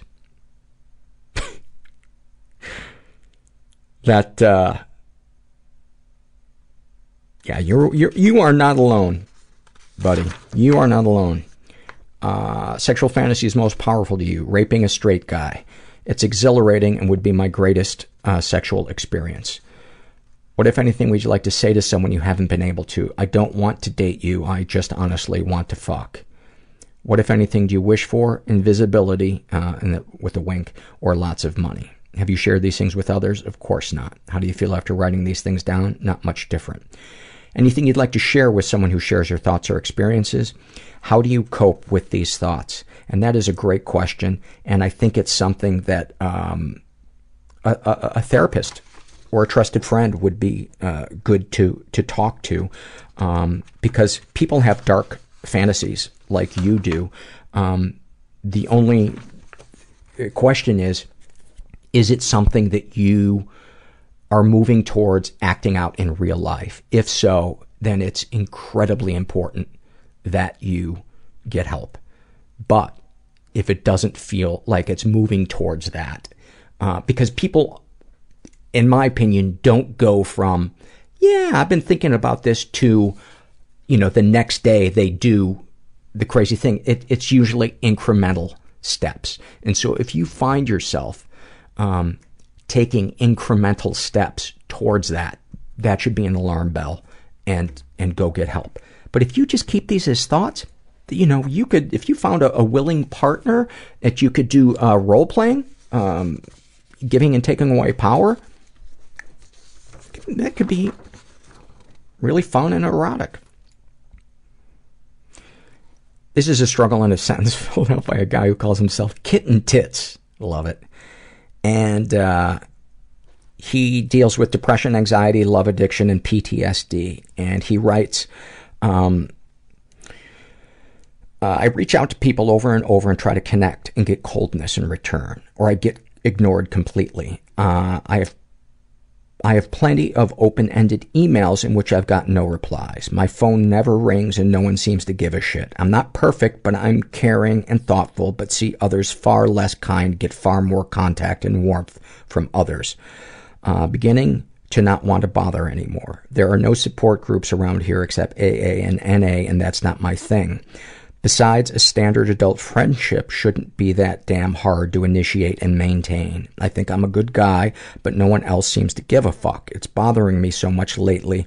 I find it hard to keep going. Just needed to vent because I feel so alone. It's killing me. And he had described earlier about well, let me just read what I should just write at the top. Hearing some surveys of people turning themselves inside out to help others.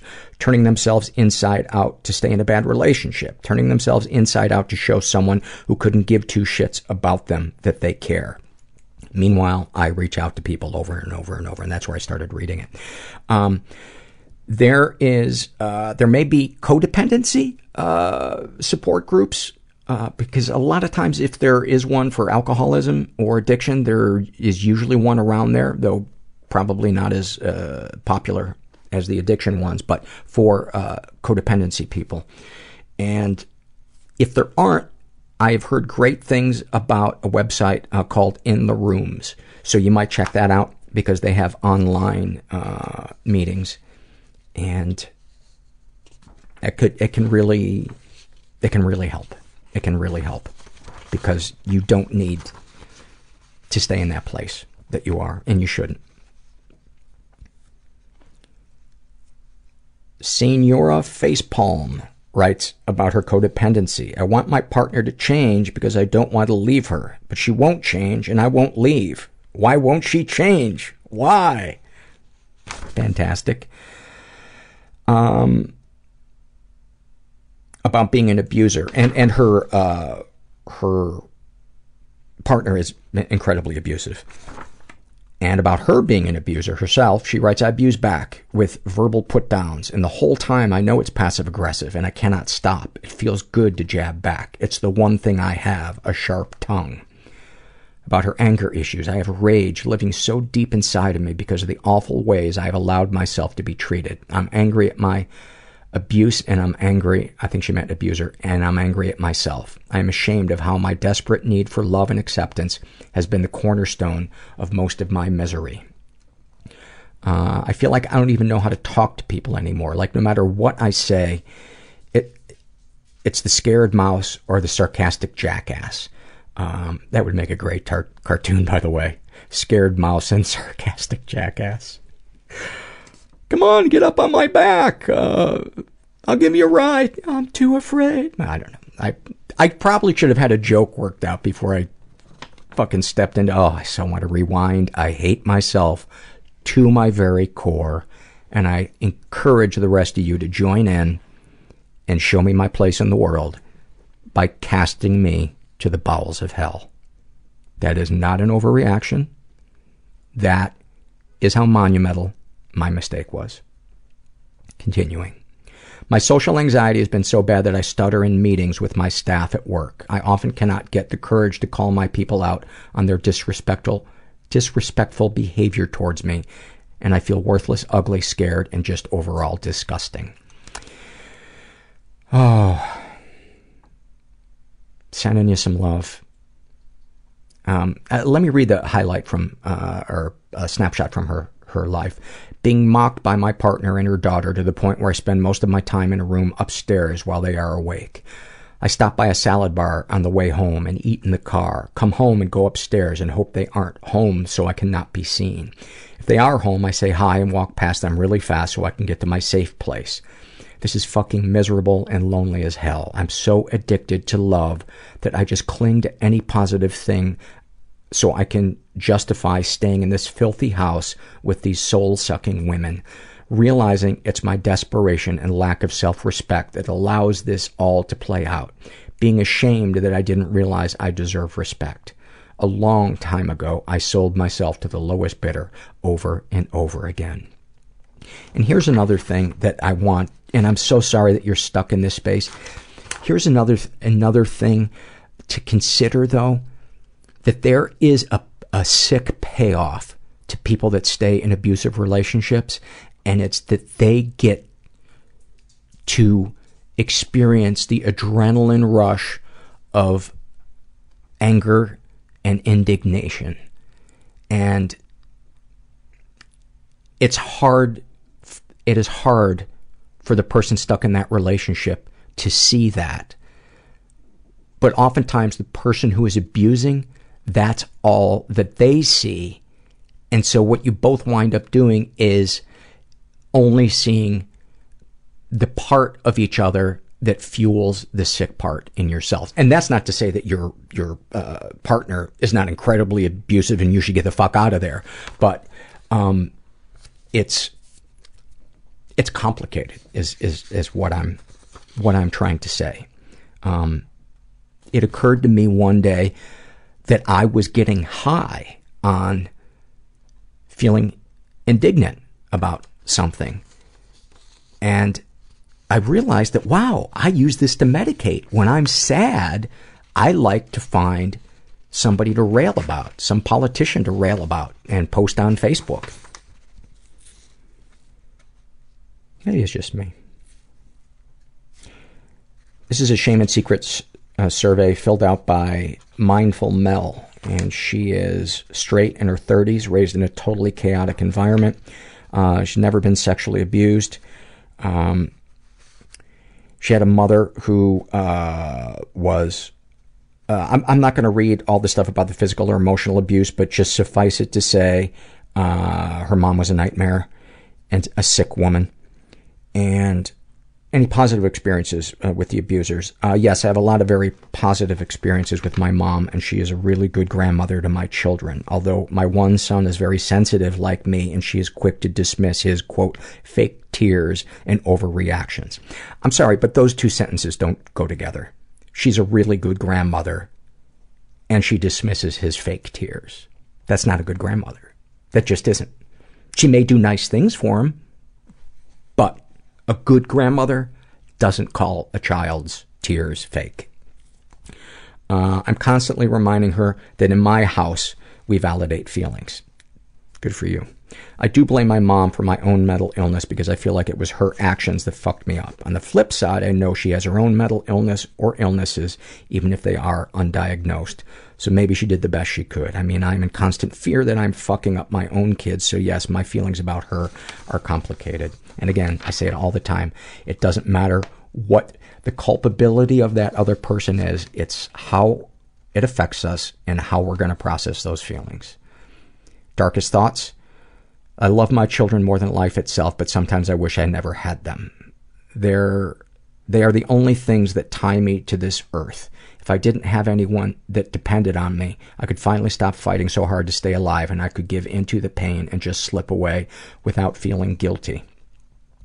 And I hope you don't ever say that to them or allude to that, because a lot of parents will do that thinking they're complimenting their child, and it is so incredibly damaging. Darkest secrets. On the outside, I seem very normal. I live in a middle-class neighborhood and work a 9-to-5 corporate job. My kids are in every activity under the sun, so they have the chance to greatly succeed in life. I would take exception to that sentence, and I would say being in every activity, being in a ton of activities isn't as important as them feeling emotionally safe, because you can have all the knowledge and skill in the world, but if you don't have emotional skills, and if you haven't processed shit from childhood, it can paralyze you, and it can keep you not only stuck, but in self-destruct mode. I'm involved in the community, and everyone knows me as this happy, bubbly person, but I have borderline personality disorder, so as you can imagine, I am not the same person I project to others. I cut a lot. I keep a knife in my bathroom and a razor blade in my car. I have tattoos to cover up some of the scars. I self-medicate with alcohol. I drink anywhere from 1 to 2 bottles of wine a night. When things have been really bad, I have mixed alcohol with my sleeping meds because I didn't give a shit if I woke up the next day or not. My husband and I have been together for 16 years, and every so often I get the urge to experiment sexually with someone else. Just the thought of someone unfamiliar is such a turn-on for me, but I would never cheat on my husband because if he ever left me, I would just straight up kill myself. So instead of cheating, I have experimented with women in front of him because, let's be honest, what straight guy doesn't like to watch 2 women hooking up? One time when my husband and I went on vacation, I made out with and felt up a stripper in a hot tub. She had fantastic fake breasts. Another time I had a friend over for dinner and let her go down on me while my husband watched. I feel like I live the secret double life, and it's absolutely exhausting that every minute of every day I have to think about how to exist, quote, normally. First of all, I would say there is no normal. And again, I hope that I don't come across as being hard on you, especially because you have borderline personality disorder, and I know rejection is like white hot fire. So know that this is coming from a place of wanting to help, and hopefully you hear the compassion and what I'm trying to say. People can live successfully with borderline personality disorder, but if you're drinking 1 to 2 bottles of wine a night, it's impossible. There is no way that you can manage those two illnesses at the same time. And, you know, you said, I love my children more than life itself. If you don't quit drinking, then that statement isn't true. Then you love self-medicating more than that you love them, or you're more afraid of getting help than you love them. And that is not a comment on you. That is a comment on the power of mental illness and addiction. And I guess what I'm trying to do is wake you up. Because you are not a bad person. You are trying to cope with an incredibly complicated life, with a huge amount of stress, with really primitive tools. And you need to put down the sledgehammer and the baseball bat and learn how to use sophisticated emotional tools. But just because your kids aren't saying, Mommy, when you do this, it scares me, or Mommy, it makes me sad when you drink, it is affecting them. Is it going to fuck them up? I don't know. Who knows? But the chances are, if you keep going down this, it absolutely will.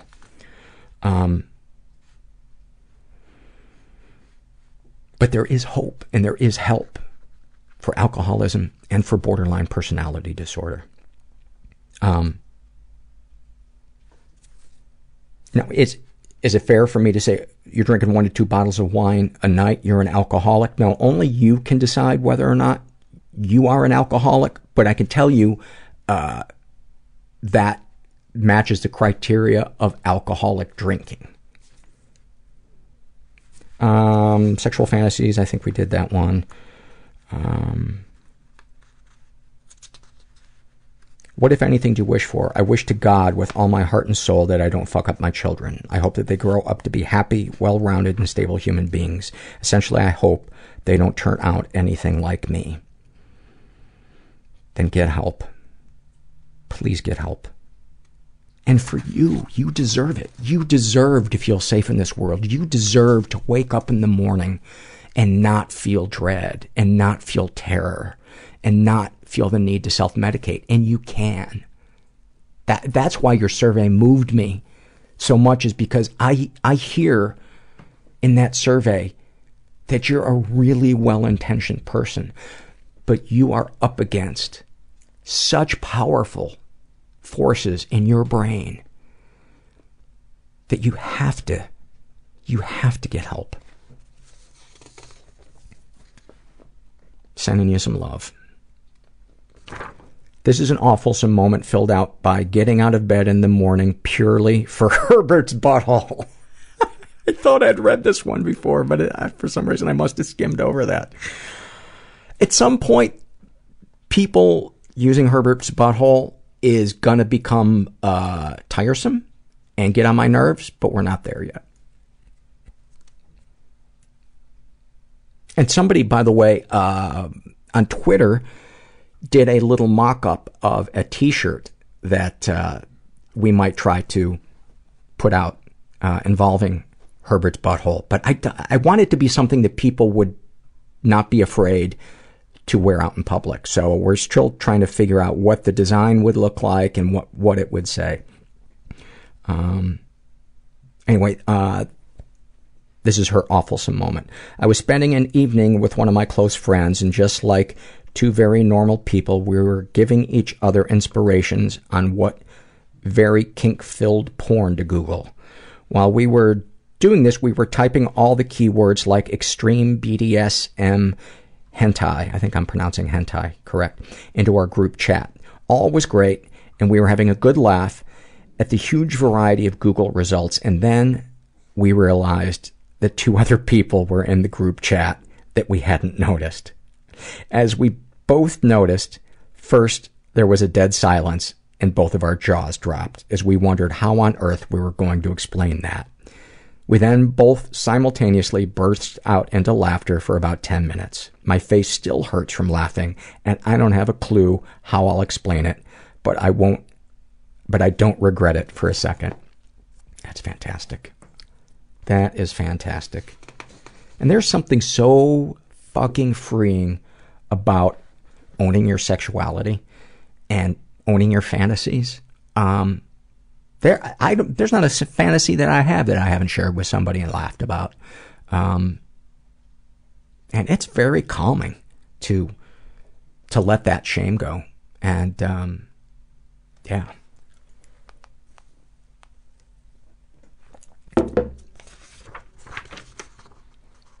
Monster writes about her alcoholism and drug addiction. I hear the word coke and my heart jumps. I miss my best friend. I have a friend who used to smoke crack, and if somebody shared a story about smoking crack, he would have to run and take a shit because his body reacted that strongly to the euphoric recall of smoking crack. About being a sex crime victim, I'm not really a victim because obviously I'm making myself feel violated so I can say I am a victim so I can get attention. That is profound, and that is, I don't know if I've met a survivor that hasn't said that thing. I think, let's put it this way, I think 90% of the hundreds and hundreds and hundreds of survivors I've met and talked to and surveys I've read, we all go through that. And that's one of the ways that I know, one of the biggest ways that I know that I've healed is the voice that tells me that is almost a whisper now. Whereas when I first confronted what had happened to me, it was all I could hear. And then her other struggle, she writes, if I just keep buying things, maybe this hole will be filled. Oh boy, do I know that feeling. Fucking, and then you get the credit card bill and you're like, oh my God, what did I do? I'm already bored with this thing I bought, and now I have to pay for it. This is a shame and secret survey filled out by a woman who calls herself Feel Like a Pedophile. And this one is a little graphic. So if you don't want to hear it, you might want to fast forward. I think it's the last one we have that's... Yes, this is the last... kind of graphically sexual thing. She is bisexual. She's in her 50s. She was raised in a totally chaotic environment. She was a victim of sexual abuse and never reported it. She writes, babysitter molested me when I was around 7 or 8. A neighbor tried to fondle me around the age of 6. That would be really awkward if the neighborhood tried to fondle you at age 6. That is what I would call a shitty 4th of July party. Where else but here can we make a joke while in the middle of reading the history of somebody's sexual trauma? I'm a horrible person, but the good news is you don't have to throw me to the bowels of hell. I'm reading this from there. If you remember correctly, you all got together about a half hour ago and threw me down there. And I gotta say, it's got a really nice view. It has a beautiful view. There's just a tiny window of the core of the earth. And neighbor tried to fondle me around the age of 6, and I was having sex with a 23-year-old when I was 14. She has been physically and emotionally abused. My father would, quote, spank me with a belt as young as 4 or 5. He would spank me so hard I had welts. He stopped spanking me around 7. He said he was afraid he was unable to control himself. He did smack me in the head and grab me by the back of the neck. He would also take his fingers and thump me on the head so hard it would bruise. When I was 13, he punched me in the face because I dared him to. My mother was emotionally vacant. I left home at 15 to live with a 23-year-old man I had sex with and became pregnant with. He was a nightmare of emotional abuse. He would kick me out once a month. And Any positive experiences with the abusers? My father and I have talked a lot about certain times, and I forgive him. He has become a good father and grandfather. Mother, no positive. Darkest thoughts. I feel very attracted to young boys around the age of 10 to 14. I want to kiss and fondle them, have sex with them. Darkest secrets. I have had other people's infants suck on my breast while I masturbated. I still want to do this, but have promised myself not to. Sexual fantasies most powerful to you. I want infants to suck on my breast while I masturbate. I want to kiss and lick young boys. I want young boys to kiss and lick me. How do you feel writing this? I feel turned on by writing this. I thought long and hard about this, what to say, because you did cross that line. And even though it was an infant that probably had no idea what you were doing,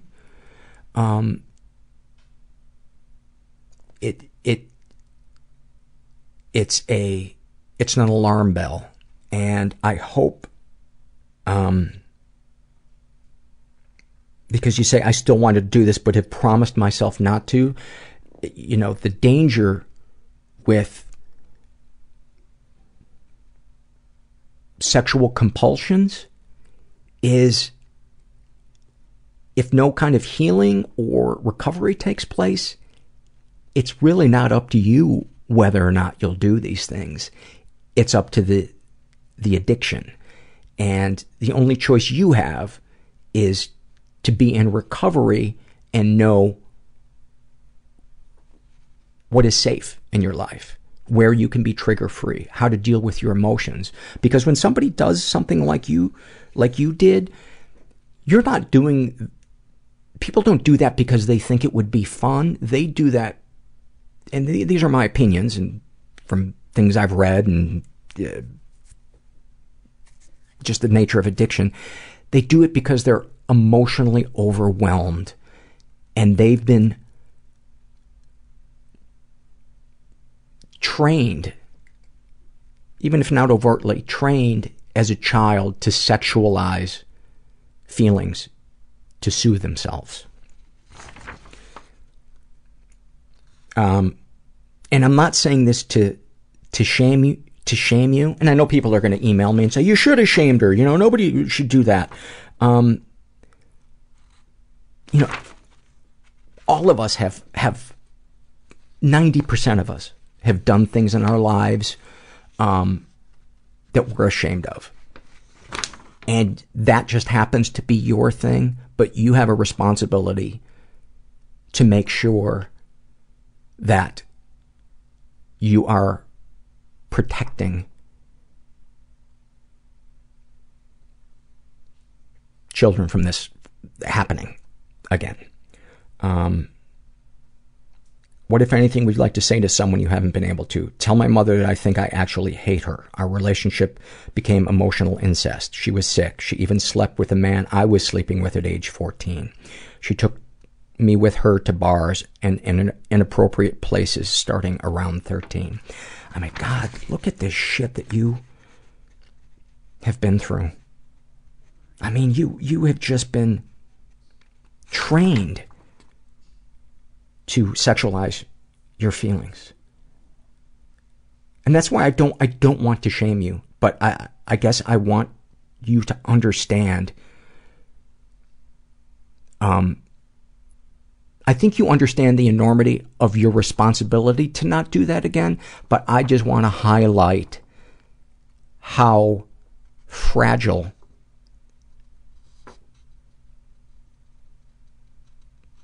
that dynamic can be as to whether or not that compulsion is within your power to resist. I wish I could, anything you wish for, I wish I could truly forget my childhood and teen years. Have you shared these things with others, with therapists and my husband? How do you feel after writing these things down? Bad.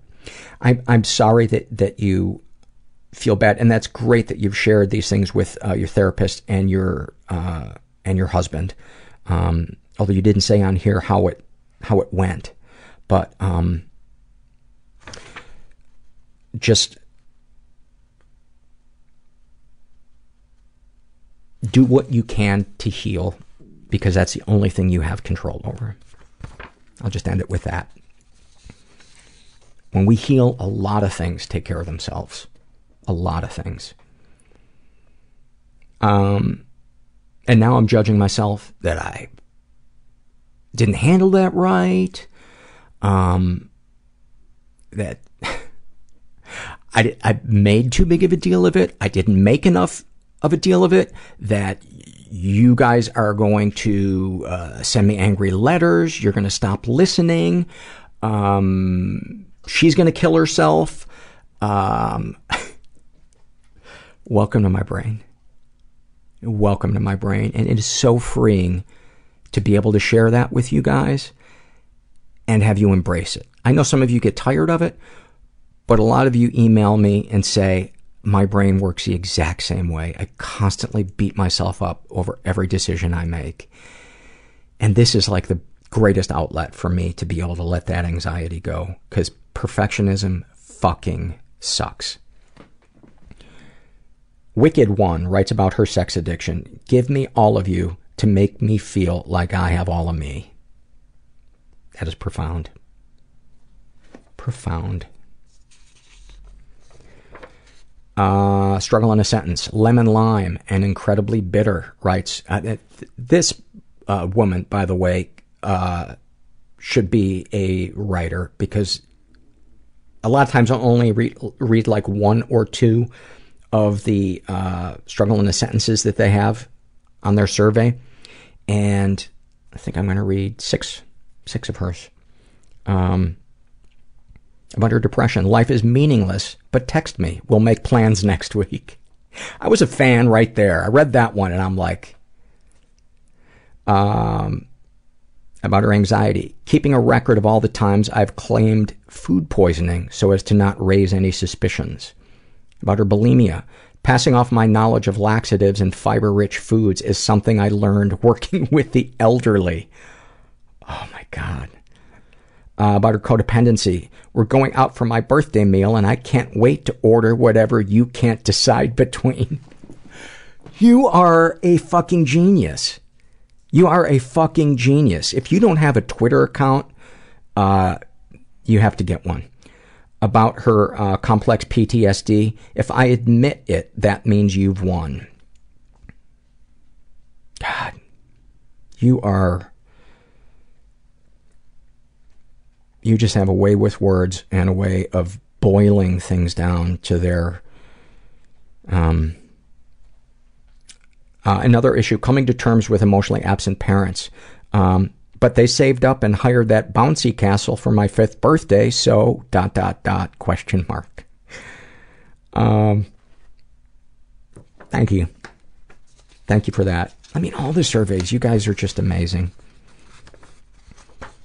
This is an email that I talked about earlier, about the person who was afraid to go to therapy. And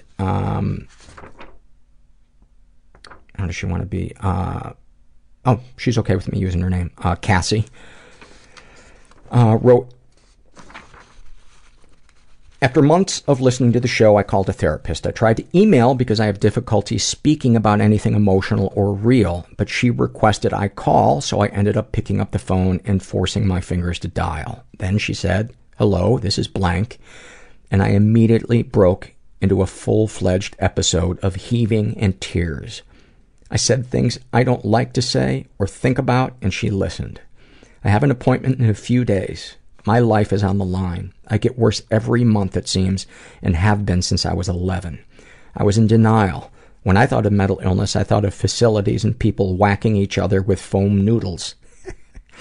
It just didn't seem like my crippling anxiety and fear of people, places, and basically everything in between was that. Excuse me. I listened to you and your guests talk about your struggles and realized, unlike teen me thought, age doesn't cure anything. I have to want it to be better. I have to try. Trying means hours of crying and self-hatred, but that's what I do if I wasn't trying.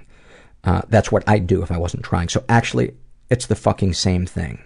one just results in no possibility of change. My life feels like it will never be any different without hope.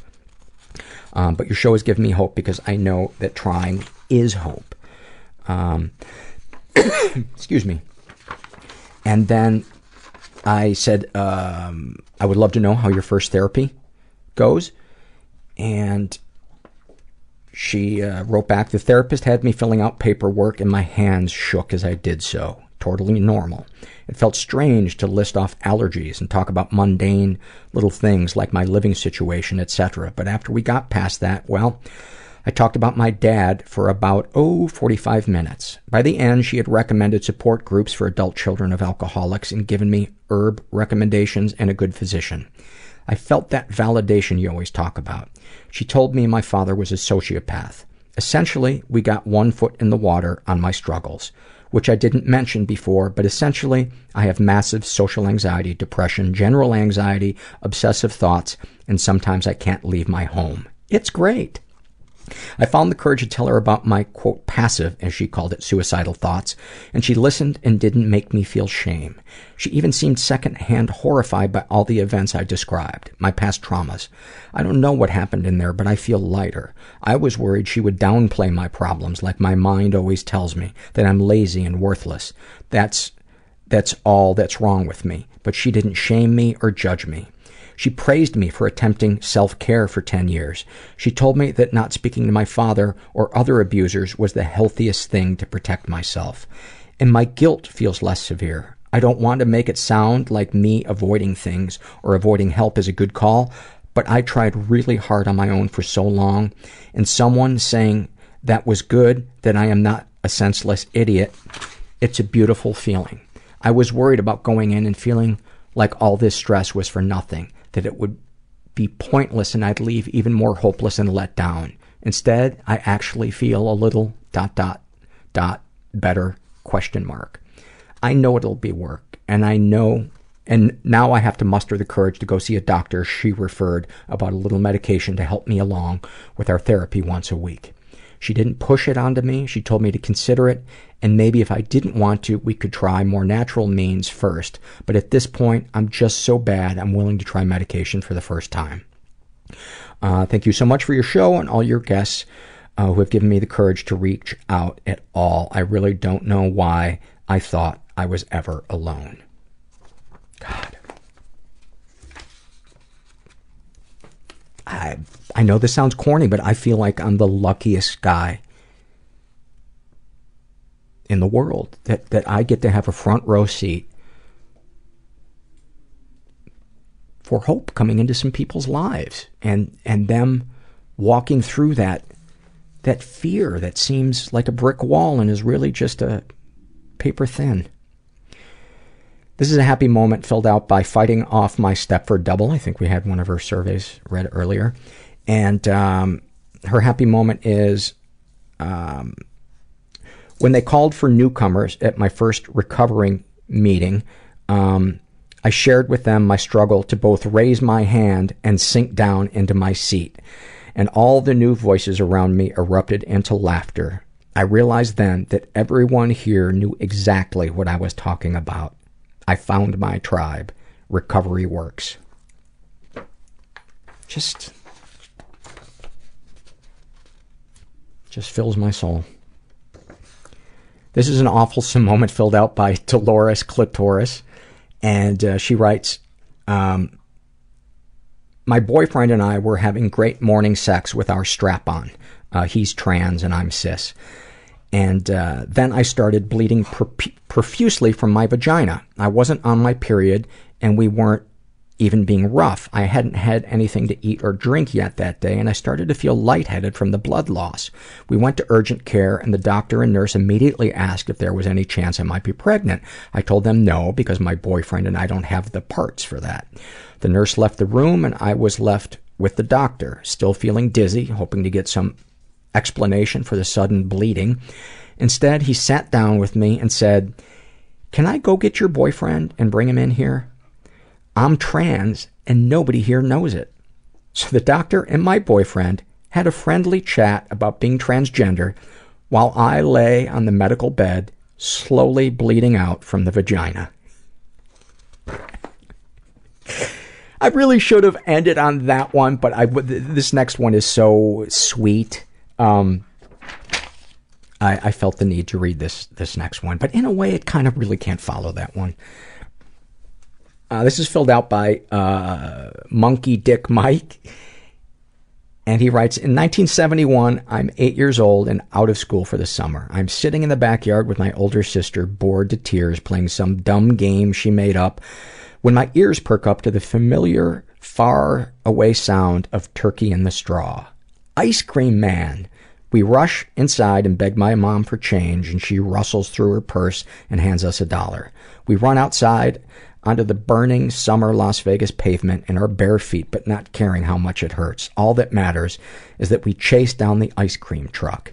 3 blocks later, sweaty, out of breath, we both order giant red, white, and blue bomb pops, because as everyone knows, they are the best thing in the world.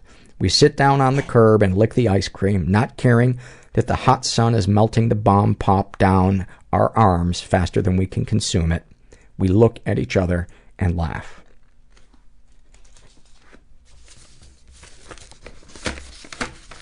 Just love it. Well, I hope you guys liked this episode. I hope you got something out of the surveys.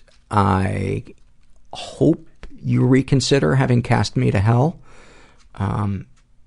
It's a little novel being down here, but I'm going to be honest, it's getting a little stuffy. It's very hot down here. So maybe next week, you could bring me back up so I can do the episode. And I'm getting really tired of this bit, and I don't know how to end it. So I'm just going to say, there's hope. There's help out there. Get out of your comfort zone. You'd be amazed at the results. You're not alone. I hate this little sing-song pattern I've gotten into. Go fuck yourself. And thank you for listening. Everybody I know is bizarrely beautifully fucked up in some weird way. Bizarrely beautifully fucked up in some weird way. Bizarrely beautifully fucked up in some weird way.